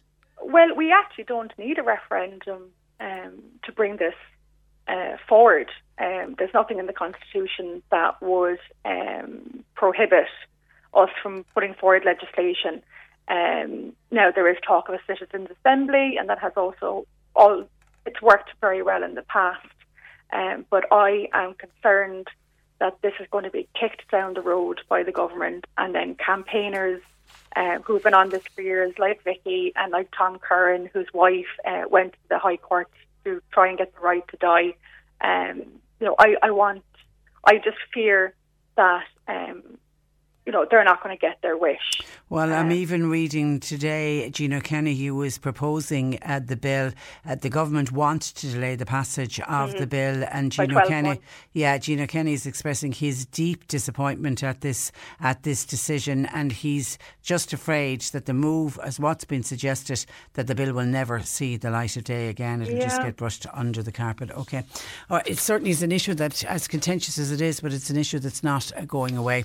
Evie, all we can do is wish you the very best. Thank you. We hope you do get to the pain management clinic, and that they can do something to help you so that you're never in a situation where you would need a bill like this. But I really admire your honesty, and thank you for going public and talking to us today. Thank you so much for having me on. Good morning to you. That is Evie Nevin, who suffers from a very rare condition called Ehlers-Danlos syndrome, and she just lives in constant pain.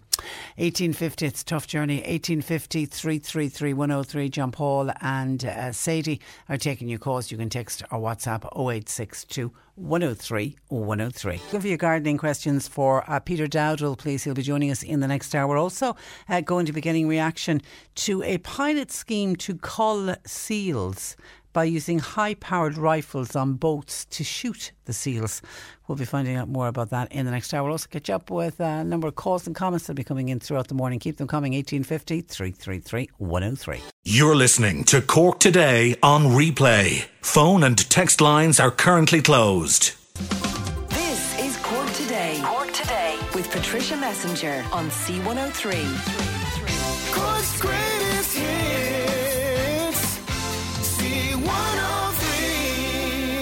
Now, in the last hour, we were talking about how people of Skibbereen absolutely devastated with the blaze that occurred yesterday at the former Mercy Convent in the town of Skibbereen. And, you know, people having their memories of going to school there, and, you know, Karen Coakley, I thought, spoke so beautifully about, you know, communions, confirmations. Even when people got married, they went back to the nuns' garden to have photographs taken, and people have such wonderful memories. So people are really, really devastated, and the pictures that I've seen online, I mean, the building, this glorious building, has just been absolutely destroyed because of that blaze that broke out at about 4 o'clock yesterday. But then that also led us to talk about the Skibbereen Geriatric Society and the fact that some of the residents of the Geriatric Society, they live in little apartments, they had to be moved because they were close to where the fire was. Now, thankfully, they're all okay. But we spoke also about the fact that the Meals on Wheels service is provided by the Skibbereen Geriatric Society and the fantastic work that they do.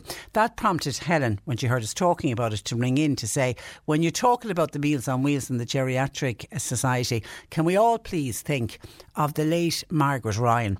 Margaret was a great woman, said Helen, who started those small houses that we were speaking about, that the people got evacuated from yesterday. And she also started the Meals on Wheels in Skibbereen near the convent. And can we just remember her today, from all who have benefited either from those little small apartments and from the Meals on Wheels over the years. They gave warm, hot meals to so many people, and it's only right and proper, if we're talking about Skibbereen Geriatric Society in Skibbereen, that we mentioned the late Margaret Ryan. So I did a quick Google search just to find out a little bit more about the wonderful Margaret Ryan. And she only passed away. She's not dead that long. She only died on the 4th of September. And along with her late husband, Seamus, they didn't have any children, but that didn't stop them having such a positive role in the lives of countless others. And they looked like, both Margaret and her husband, Seamus, they looked like real doers. And, you know, whatever they could do for the community, they did. And Margaret actually died. Listen to this. She died on the 4th of April this year. And what's so poignant about her dying on the 4th of April was it was also the same day as her wedding anniversary to Seamus, but it was also the same day that Seamus passed away 6 years previously. Isn't that unreal?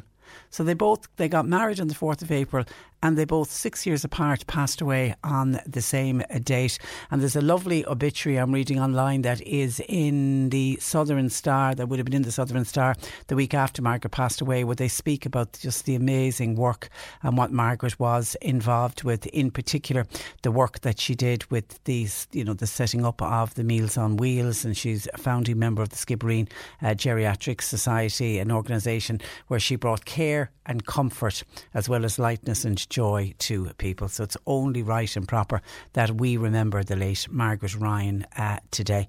May she continue to rest in peace. So thank you to Helen, by the way. Thank you. I was unaware of that, of Margaret. So thank you for sharing that with us today. 1850 333 103. Can I just take a look at some of your calls coming into the programme? Thank you to Hannah, who joined us on the programme yesterday. It was when I was speaking with Councillor Noel McCarthy. Hannah got onto us because she had a problem with her chimney, in that the chimney was broken. There had been work done by the council, and in some way her chimney got damaged. And I think she certainly shocked me when she said her last electricity bill was €500 because her only way of heating the house is the electric heating. So she paid €500 because her doctor says that she has to have heat on for whatever condition Hannah is currently suffering from. So in fairness to Noel McCarthy, he said, look, said pass on the details and I'll see what I can do. And Hannah was back on to say that Noel got back onto her yesterday after we had the chat on air, and he's going to contact her over the weekend. She just wanted to thank us for our help. Sure, we did nothing. You heard Noel, you came on, and let's see. And Noel is a great guy, as indeed are all local councillors. You know, I think politicians, we give out enough about them, but when you go to them and you're looking for help, and if they can do anything for someone, they go above and beyond. So well done, Hannah. Keep us updated, and please God, that chimney will get sorted out, because it's the 1st of October tomorrow. We're heading into the winter months. You need to be able to light your fire, and you need to be able to turn off the electricity so that you don't end up with another bill. I don't know what I would do if I discovered my electricity bill was €500. It's an incredible sum of money. Continue good health to you, Hannah. On prescription charges, Micah said, it is totally unfair that the over 70s are suffering. The medical card prescription charges were meant to drop on the 1st of July and it hasn't. This is what one I mentioned earlier. But Michael says, when I made inquiries, they said it probably won't happen until the next budget. Well, we're only 13 days away from the next budget, and Micheál Martin raised the issue yesterday and said it will happen, but I still don't have a date. So whether... I would like to think the fact that it got mentioned yesterday within a Fianna Fáil parliamentary meeting that it will happen before the budget, which means it will be brought in within the next 13 days. And it only is a piece of legislation that needs to be signed off. You know, they make all these announcements on the day of the budget, and I know it infuriates people that if they want to put up something, they'll sign the legislation so that the price of the packet of fags, or if there's excise duty to go on petrol, whatever it is, or on the bottle of wine or on the pint of beer, they'll put that legislation through immediately and it'll go ahead as of midnight that night. But when there's any kind of increases, it's got stretched out further and further in recent years, and now we're getting used to, you get the announcement in October but you don't get the increase until July.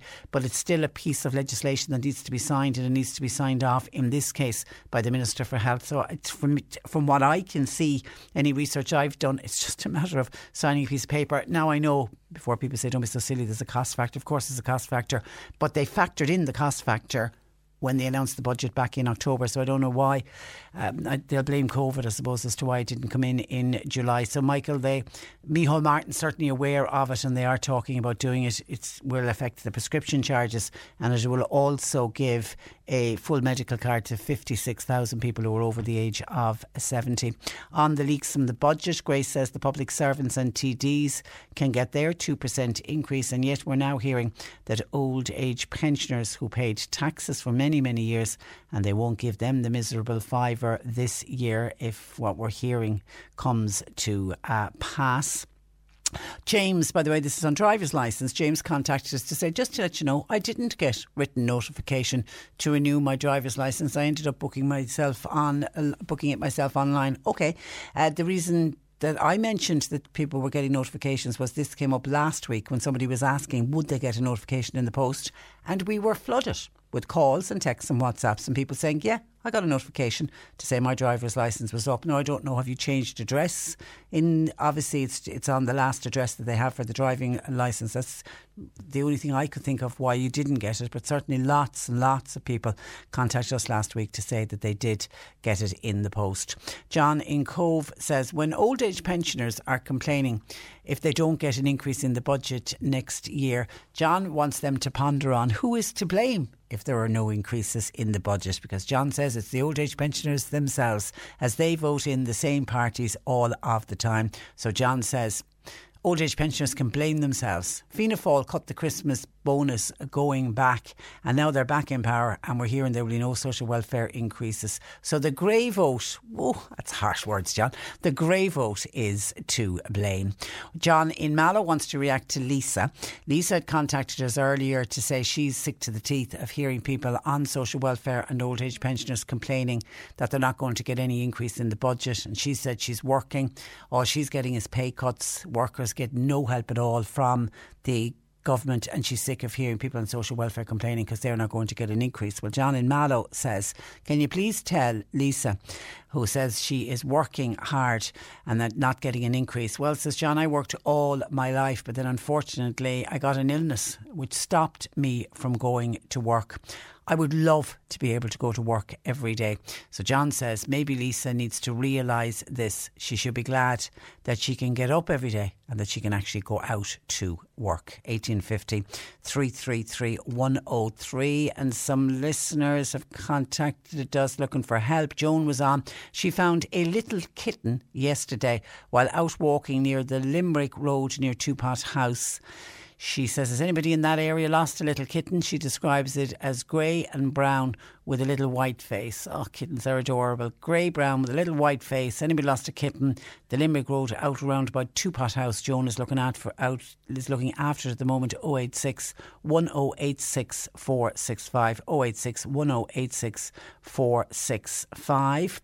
And then Noreen was on to us to say that she has a lot of what she's describing is used Christmas candles, you know, sort of pillar candles, and they're only burnt maybe halfway down or a quarter way down, and she's ended up with a load of them that she needs to dispose of, and she just doesn't know, how do you dispose of them? Where do you, now it would be rare, Noreen, that, because I burn a lot of candles and I usually burn them right out to the very end, so what I have left would be only a very small amount, and then I certainly put it into landfill. I don't know anything else that you can do with the ends of candles. If any environmentally friendly person can tell, am I doing the wrong thing by putting it into landfill?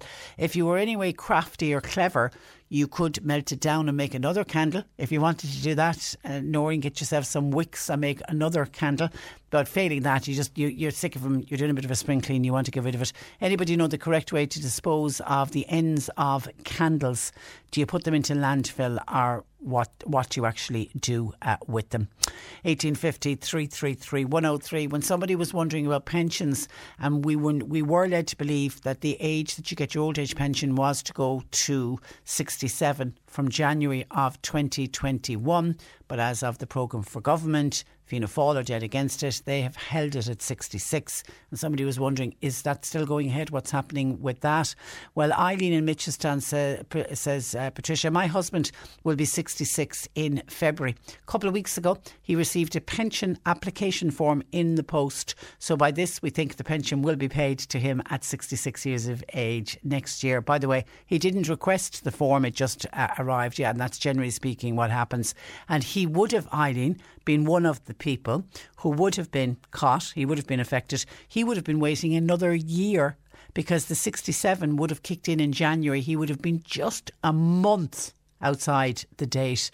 So Eileen, tell him get that form filled in ASAP and get it back to the powers that be, and hopefully he'll have a nice long enjoyable retirement. And thank you, Eileen, for sending on that information to us. And Maura says, Trish, don't mention driver's licence to me, please. Mine was out in May, so I made my appointment with the NDLS centre, my nearest one being Tralee. Got my appointment and off I went. Handed in to a lovely girl inside in the NDLS, and she said, oh, sorry, you were taken off the list. I never got an email or a letter or a text, nothing from me to say my appointment had been cancelled. And she told me, you've got to go away now and make another appointment for November, says Maura. Oh God, that is frustrating. And I know exactly what happened there, Maura. All driving and this is to do with COVID, all driving licence that expired between the 1st of March and the 31st of August, they were automatically extended by 7 months in total, and that's what happened.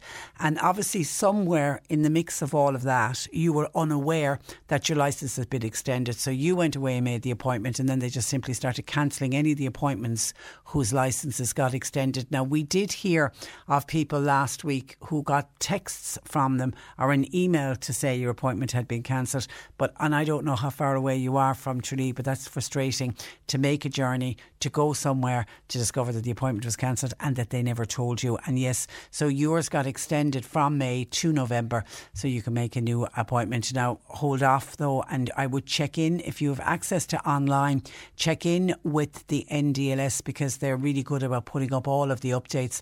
I mean, I just clicked on the NDLS.ie website and straight away the important notice came up. I mean, they're giving, for example, advice to people in Dublin and Donegal because of the new COVID restrictions there, and they move into level 3, but they also give information about the extension of the driving licence. And they actually have, and I don't know if this is new or not, but they actually have a calculator whereby if you are booking your appointment, you can check when your driving licence is actually going to expire, and there's a calculator on it that you click and you put in your driving licence details, and they will tell you exactly when your driving licence is out. So to anyone trying to book will be on the website anyway, but you can check in with the website before you book, because I would hate to think of somebody else in the same situation as Maura getting an appointment and somehow along the line it gets cancelled and the information isn't relayed to the person and they end up at the test centre.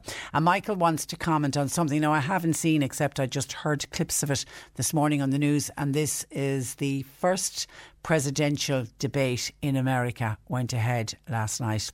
And Michael says, Patricia, hi, Donald Trump is the chief clown in the American circus. Last night's presidential debate was the greatest embarrassment that the American people surely have ever witnessed. What a mess, marked by insults, nasty and uncalled for interruptions. It hit an all-time low, I feel, in American politics, with little or no policy discussion. It is impossible to debate Trump. He is one of those village idiots who always sounds so supremely confident, regardless of the deranged nonsense that spews out of his mouth. You're not a fan, then, I take it, Michael, of Donald Trump, who ends his text with, Donald Trump is an authoritarian nightmare, not only to the American people, but to the whole world. I haven't seen it. I know I will be able to, if I can put up with 2 hours of it. The bit I heard, they both just seemed to be sniping at each other, and it was just an exchange of insults. And I actually felt for the guy who was trying to moderate the debate, it was impossible to moderate a debate like that. And of course, it was flat as well, because they didn't have the usual audience where you would have had people whooping and cheering and all of that. Obviously, because of COVID-19, they can't have that.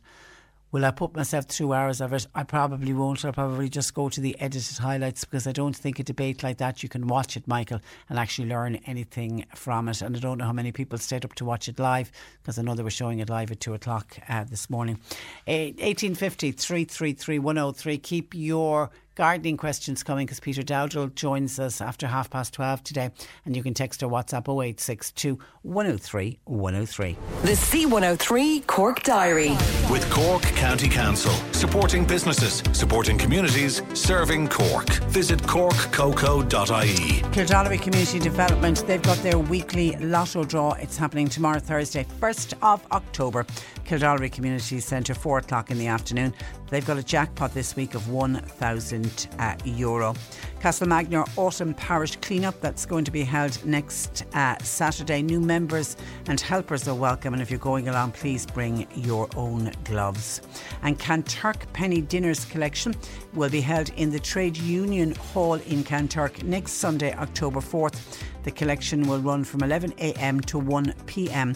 Items acceptable are cash, perishable goods and home baking, and you're please asked to support. And the Claddagh National School Parents Association are currently running a fundraising clothes collection. They're doing it every Monday evening between 8 p.m. and 9 p.m. in the parish hall. Collections every Monday night up to and including the 2nd of November. Cork Today on C103. Call Patricia with your comment. 1850 333 103. Now, earlier this week it was reported that the government was examining a pilot scheme to shoot seals with high-powered rifles from boats. According to the Department of Housing and Local Government, there have been 3 licence applications in this area, 2 from Kerry and 1 here in Cork, to allow culling of seals. It's to protect fishermen's catches. Melanie Crosey is Executive Director with Seal Rescue Ireland, and Melanie joins me. Good afternoon to you, Melanie. Good morning, how are you? I'm very well, and you're welcome to the programme. I always thought that seals were a protected species in this country. Yes, you're absolutely right. They are protected under the 1976 Wildlife Act, and they're also protected under EU, which is the Habitats Directive. So it is illegal to harm, harass, injure, or hunt both grey and common seals, which are both native seals to Irish waters. So surely a licence could never be granted to shoot them then? Well, in specific cases, they can issue license for specific seals. If there are certain seals that have learned, certain things that can kind of get them into trouble. Seals are very intelligent animals, so some of them might learn how to get into fishing nets. But overall, there's only 8,000 to 10,000 grey seals in Irish waters, and they have come close to extinction in the past in these waters. So it's incredibly important to protect them. I think that the wider issue here is fish stock decline, which I think we can all agree on, that our marine biodiversity is in a lot of trouble. And that is harmful to not only fishermen, but it's also harmful to seals and dolphins and sea turtles and everything else that relies on fish to survive, as well as potential ecotourism jobs. But therefore we can't blame seals if there's low fish stock, surely. Well, exactly. The reason that there's low fish stocks is because of environmental degradation due to human activities. So that's habitat loss and climate change and pollution and overfishing. In fact, in 2019, 22% more fish than was recommended by scientific evidence was taken out of Irish waters. And many of that came from large-scale non-Irish fishing vessels. So that's really going to negatively impact, small-scale fisheries as well as seals. Are seals plentiful off the coasts of Cork and Kerry? That's actually the stronghold for the entire Irish population, because there are vast expanses of the coastline that are inhospitable to seals. For instance, we're located in Wexford, and there are very few seals that can actually haul out here and rest on land. They need to rest on land for about 50% of their life to rest and to rear their young and to molt and breed. And if they don't have protected beaches in order to do that, then they have to cluster up on offshore islands where they can try to escape from humans. So that's why we do see a high concentration of seals in certain areas where there are fewer people. But not only are those areas strongholds and important for the Irish seal population, but it's actually important for the whole global population. There's only 300,000 grey seals in the world, which is fewer than African elephants. Wow. So it's really important that we protect them.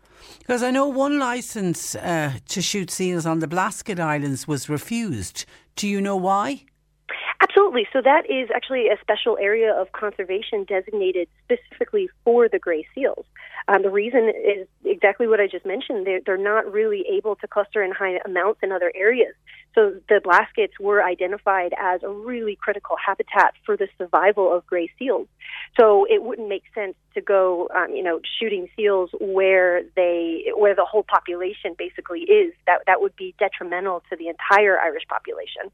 Does the idea of shooting seals from boats horrify you? It seems very unsafe. From a moving platform, high-powered rifles, those bullets can travel 2 miles. So there's a lot of health and safety risk for humans as well as seals. I don't imagine they'd really be able to humanely kill a seal from a moving platform because they wouldn't really be able to aim properly. But I think that the really important thing we need to remember is that these are native species that have lived in Irish waters for millennia, and they're actually responsible for helping fish stocks evolve to where they are today. They're a keystone species, which means they're critical to a healthy marine environment.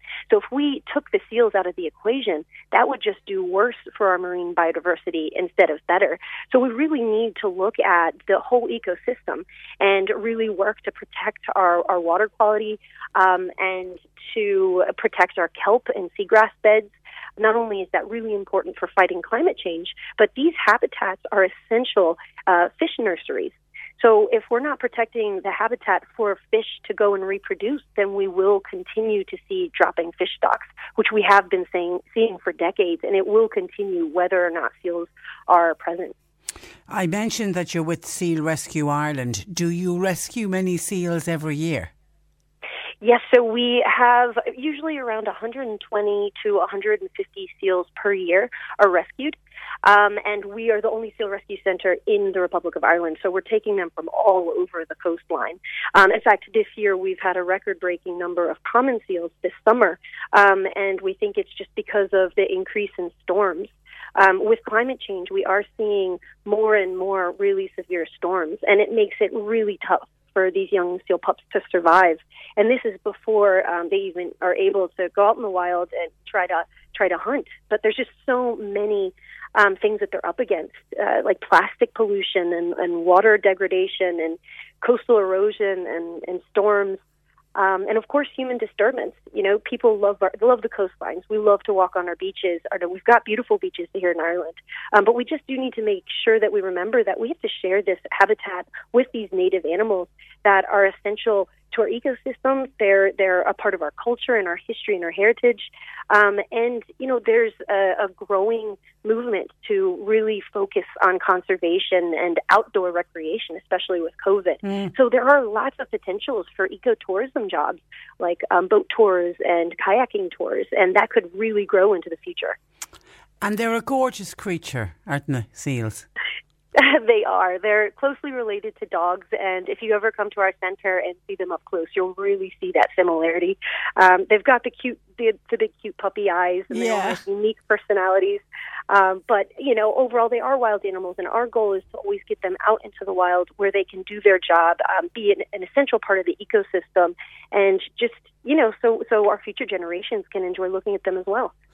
Okay, and I can see a lot of people, when I mentioned that you were coming on, a lot of people absolutely horrified, people absolutely loving seals. Bernie says, what are seals doing to anyone only trying to survive just like the rest of us? To hear them sing early in the morning. Do they sing? They do. They love to vocalize, especially the grey seal pups. They really talk to you a lot, and that's how they kind of interact with each other as well. They have to communicate. So, yeah, they're really beautiful, amazing animals, and they're just trying to survive, and their numbers have nearly been wiped out before, and it could happen again if there were a disease outbreak or if fish stocks continue to decline. So I think the answer is we all need to work together, the fishing community and conservationists and just the wider public. And if we can restore our habitats, then we can bring back fisheries, and that will really benefit both for jobs and for seals. Okay. Oh, listen. Okay, listen, continued good luck with the fantastic work that you do at Seal Rescue Ireland. And we thank you for joining us on the programme this morning. Thank you so much. Good morning to you. Bye-bye. Melanie Crosey there of Seal Rescue Ireland. As I say, so many people saying, horrified to hear that there would ever be a case where people would be allowed a licence to go out and shoot seals. I just, you know, those puppy dog eyes that a seal has, how you could look one of those animals in the face and take out a rifle perfectly healthy, you know, whatever about if you had to even for euthanasia purposes. I don't even know if I could shoot a seal, I really don't, but anyway, thanks to Melanie Crosey, as I say, of Seal Rescue Ireland. 1850 333 103. Our lines are open. John Paul and Sadie, sorry, you're taking your calls there. I'm looking at the screen. Oh yeah, I just wanted to give this a mention because there's been a couple of calls in about fuel allowance when I mentioned tomorrow is the 1st of October, and there already is the last week or so has been a bit of a nip in the air, hasn't it? In the morning, certainly getting colder. People are asking about the fuel allowance, what's happening with the fuel allowance. The 2020-2021 fuel allowance season started this week. It started on Monday the 28th, and it's expected to run until April of 2021. So if you get your fuel allowance and you get it on a weekly basis, then when you pick up whatever payment you're getting, whatever pension you're getting, your fuel allowance will be paid out this week. And I'm assuming I know some people in recent years have opted to get it in two lump sums. If it's in two lump sums, I'm assuming the first half of that lump sum will be paid this week. Now, just before we go to the break, and Peter Dowdall will be up next, I just want to go to the phone line where Adrian joins us from Skibbereen. Good afternoon to you, Adrian. Oh, hello. I didn't expect to be on the radio. No, you're absolutely fine. You join us because you want to say a big thank you to the Skibbereen Geriatric Society. I do indeed. Linda and all her crew. They were absolutely marvellous with us all yesterday. They got us out. They were safe and secure. And I can't thank them enough, really. And are you back in your apartment now? Yeah. I've gone back in, Patricia. I can see all the damage is done. Obviously, it's outside my back window, and I can see all the damage that's been done. Is it bad? Yeah, it's not very nice, really.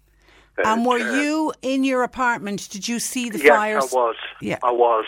Yeah. And one of my neighbours come down shouting, fire, fire. And I thought, you know, he's had one too many sherries, you know. But you know, they were, the guards, the fire brigade, and everybody was absolutely brilliant. And they gathered all of you up. And there's 8 in total, is there, in the different apartments? Yeah. Well, I live in, you wouldn't know where they are, but there were 7 individual apartments. Okay. And they just looked after us so well. Where did you stay last night? In the West Cork Hotel.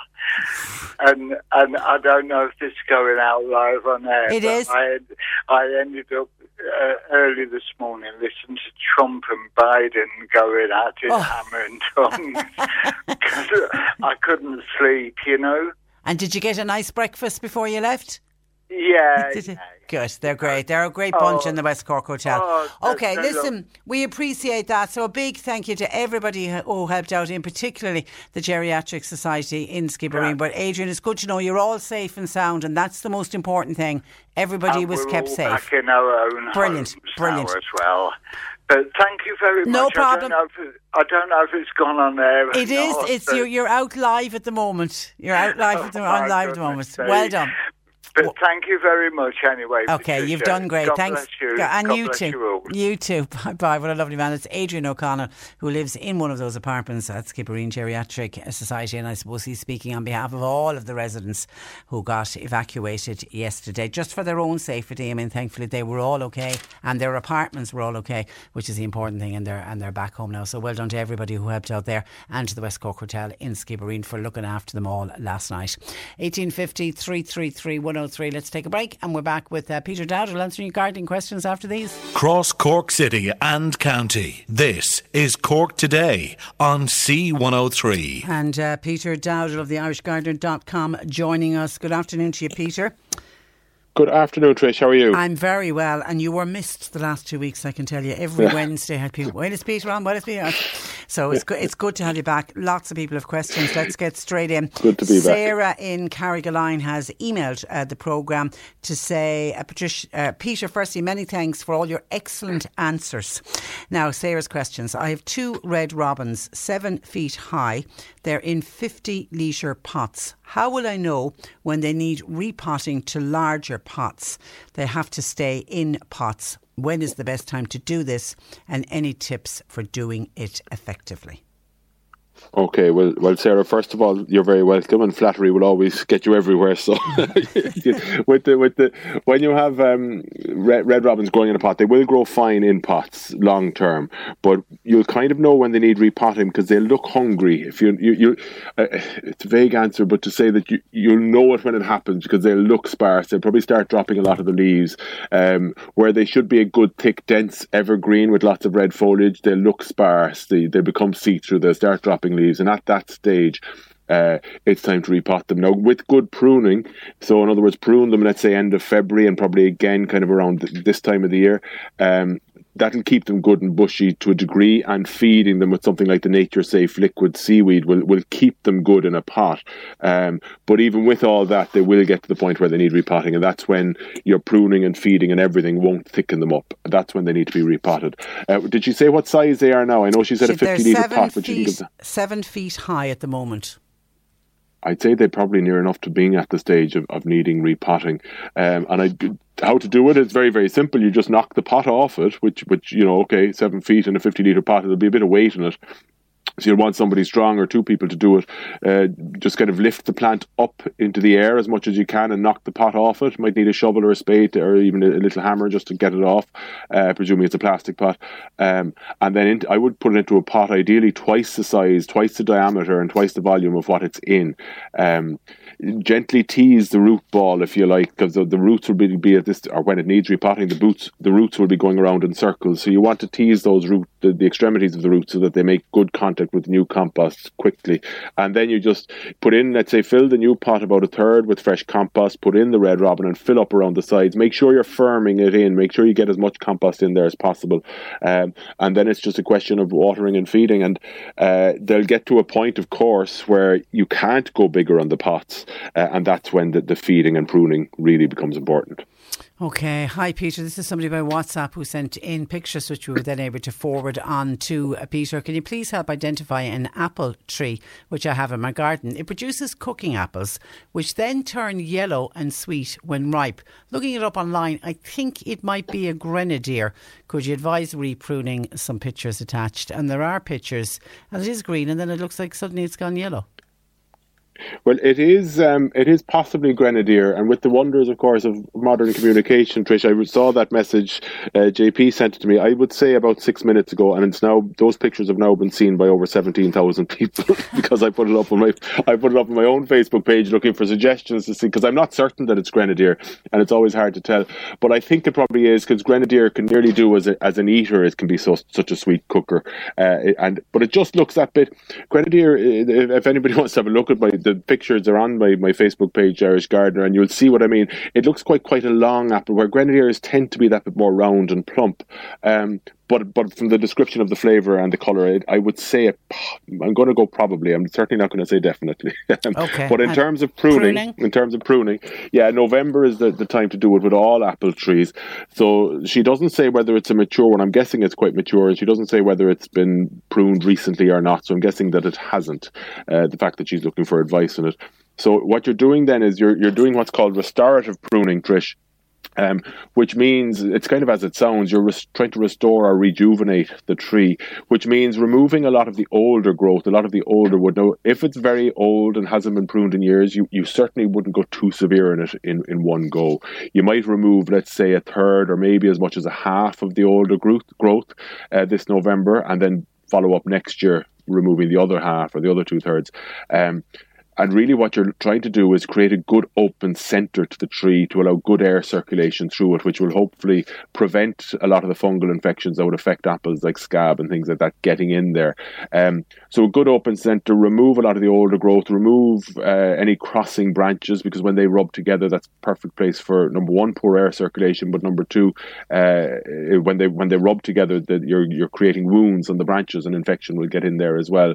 So you want no crossing branches, a good open centre, to remove a lot of the older wood, any dead wood, obviously, or diseased material, get rid of as well. You wouldn't worry too much about going into the technicalities now of looking for the fruiting spurs and how to retain them. You'd be looking more at that next year and the year after. Okay, and another picture came in with a question from a listener saying, my glasshouse tomato plants are still flowering. Should I stop the growth? They also seem to have been infested with some kind of an aphid. I have tried spraying them with the garlic, but with no improvement. And pictures were attached, which I think were sent on to you. Okay, no, I didn't quite see them, but with the greenhouse tomato plants, we're coming into October. We are in October. No, it's tomorrow. We're coming into October, so I think I would stop the growth at this stage. Certainly, you want the growth now, and any more vigour that's going to come into the plant, you want that to go into the existing fruits and to ripen them. So yes to that part. In terms of the aphids, if the garlic wash works very, very well as a preventative, it doesn't always work that well when there is an infestation already. So I would say the best thing to do at this stage is remove a lot of the foliage, and hopefully a lot of the aphids will go with it. If they're in a glass house, keep it well ventilated, and even if you can see aphids, just try getting them, physically removing them with a spray of water. And I certainly wouldn't be putting any chemicals on because obviously you're going to be eating it. Yeah. And then Anne in West Cork, could you ask Peter his advice, please? The best hedging for an exposed windy area, a beech or a Griselinia, and I'm going to plant it bare root. I would go neither of those, actually, for an exposed windy area. Well, of the two, beech is my favourite hedge, probably. I love the beech hedge. I love the winter look of the beech, but it wouldn't be great. It's not the best for an exposed area. Griselinia would certainly be better of those two. But my choice of the best hedge for an exposed area is one called Elaeagnus. A bit of a mouthful of a name, but it makes a lovely hedge. Elaeagnus abingii. It's a kind of grey-green leafed, very, very silver new growth. It's a stunning looking hedge. Flowers too around this time of the year. You don't really notice the flowers, but you do get the scent from them, but you don't really see them. But they're good for the pollinators and the bees at this time of the year as well.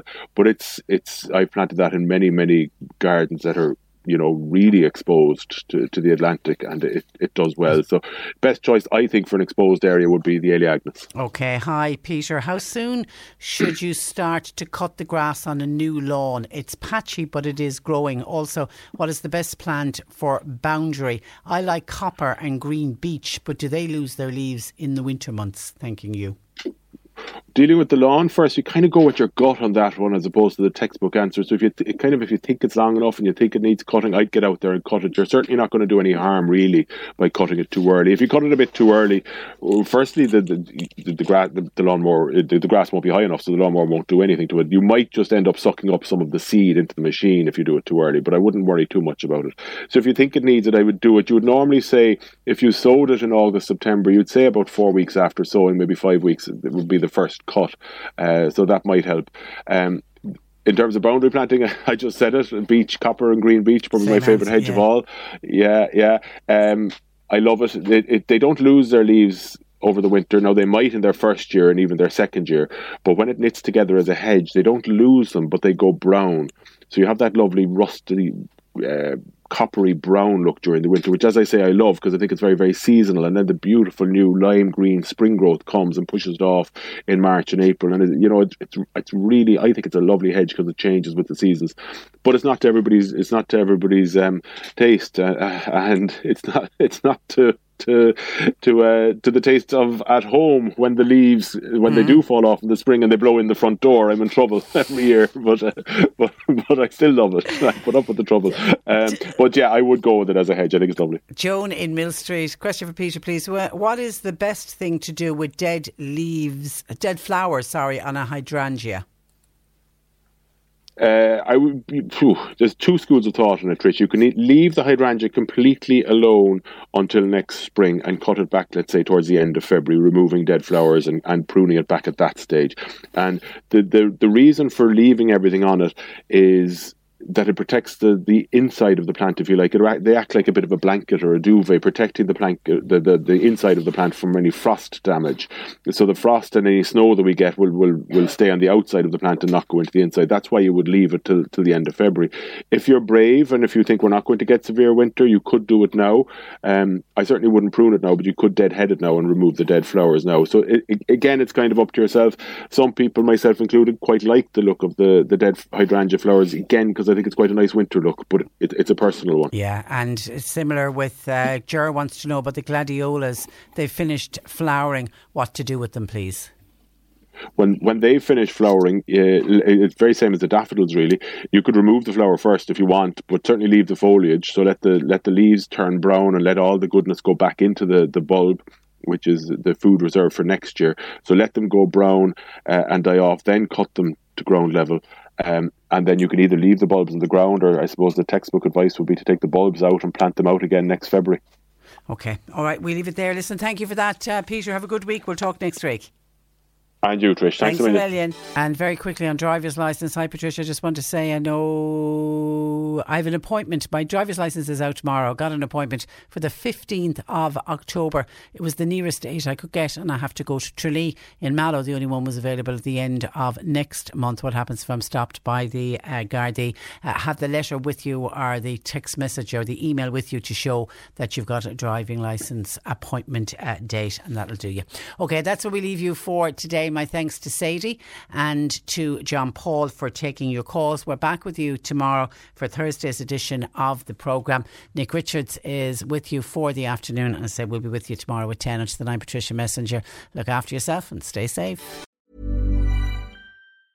Normally, being a little extra might be a bit much, but not when it comes to healthcare. That's why United Healthcare's Health Protector Guard fixed indemnity insurance plans, underwritten by Golden Rule Insurance Company, supplement your primary plan so you manage out-of-pocket costs. Learn more at UH1.com. Even on a budget, quality is non-negotiable. That's why Quince is the place to score high-end essentials at 50 to 80% less than similar brands. Get your hands on buttery soft cashmere sweaters from just $60, Italian leather jackets, and so much more.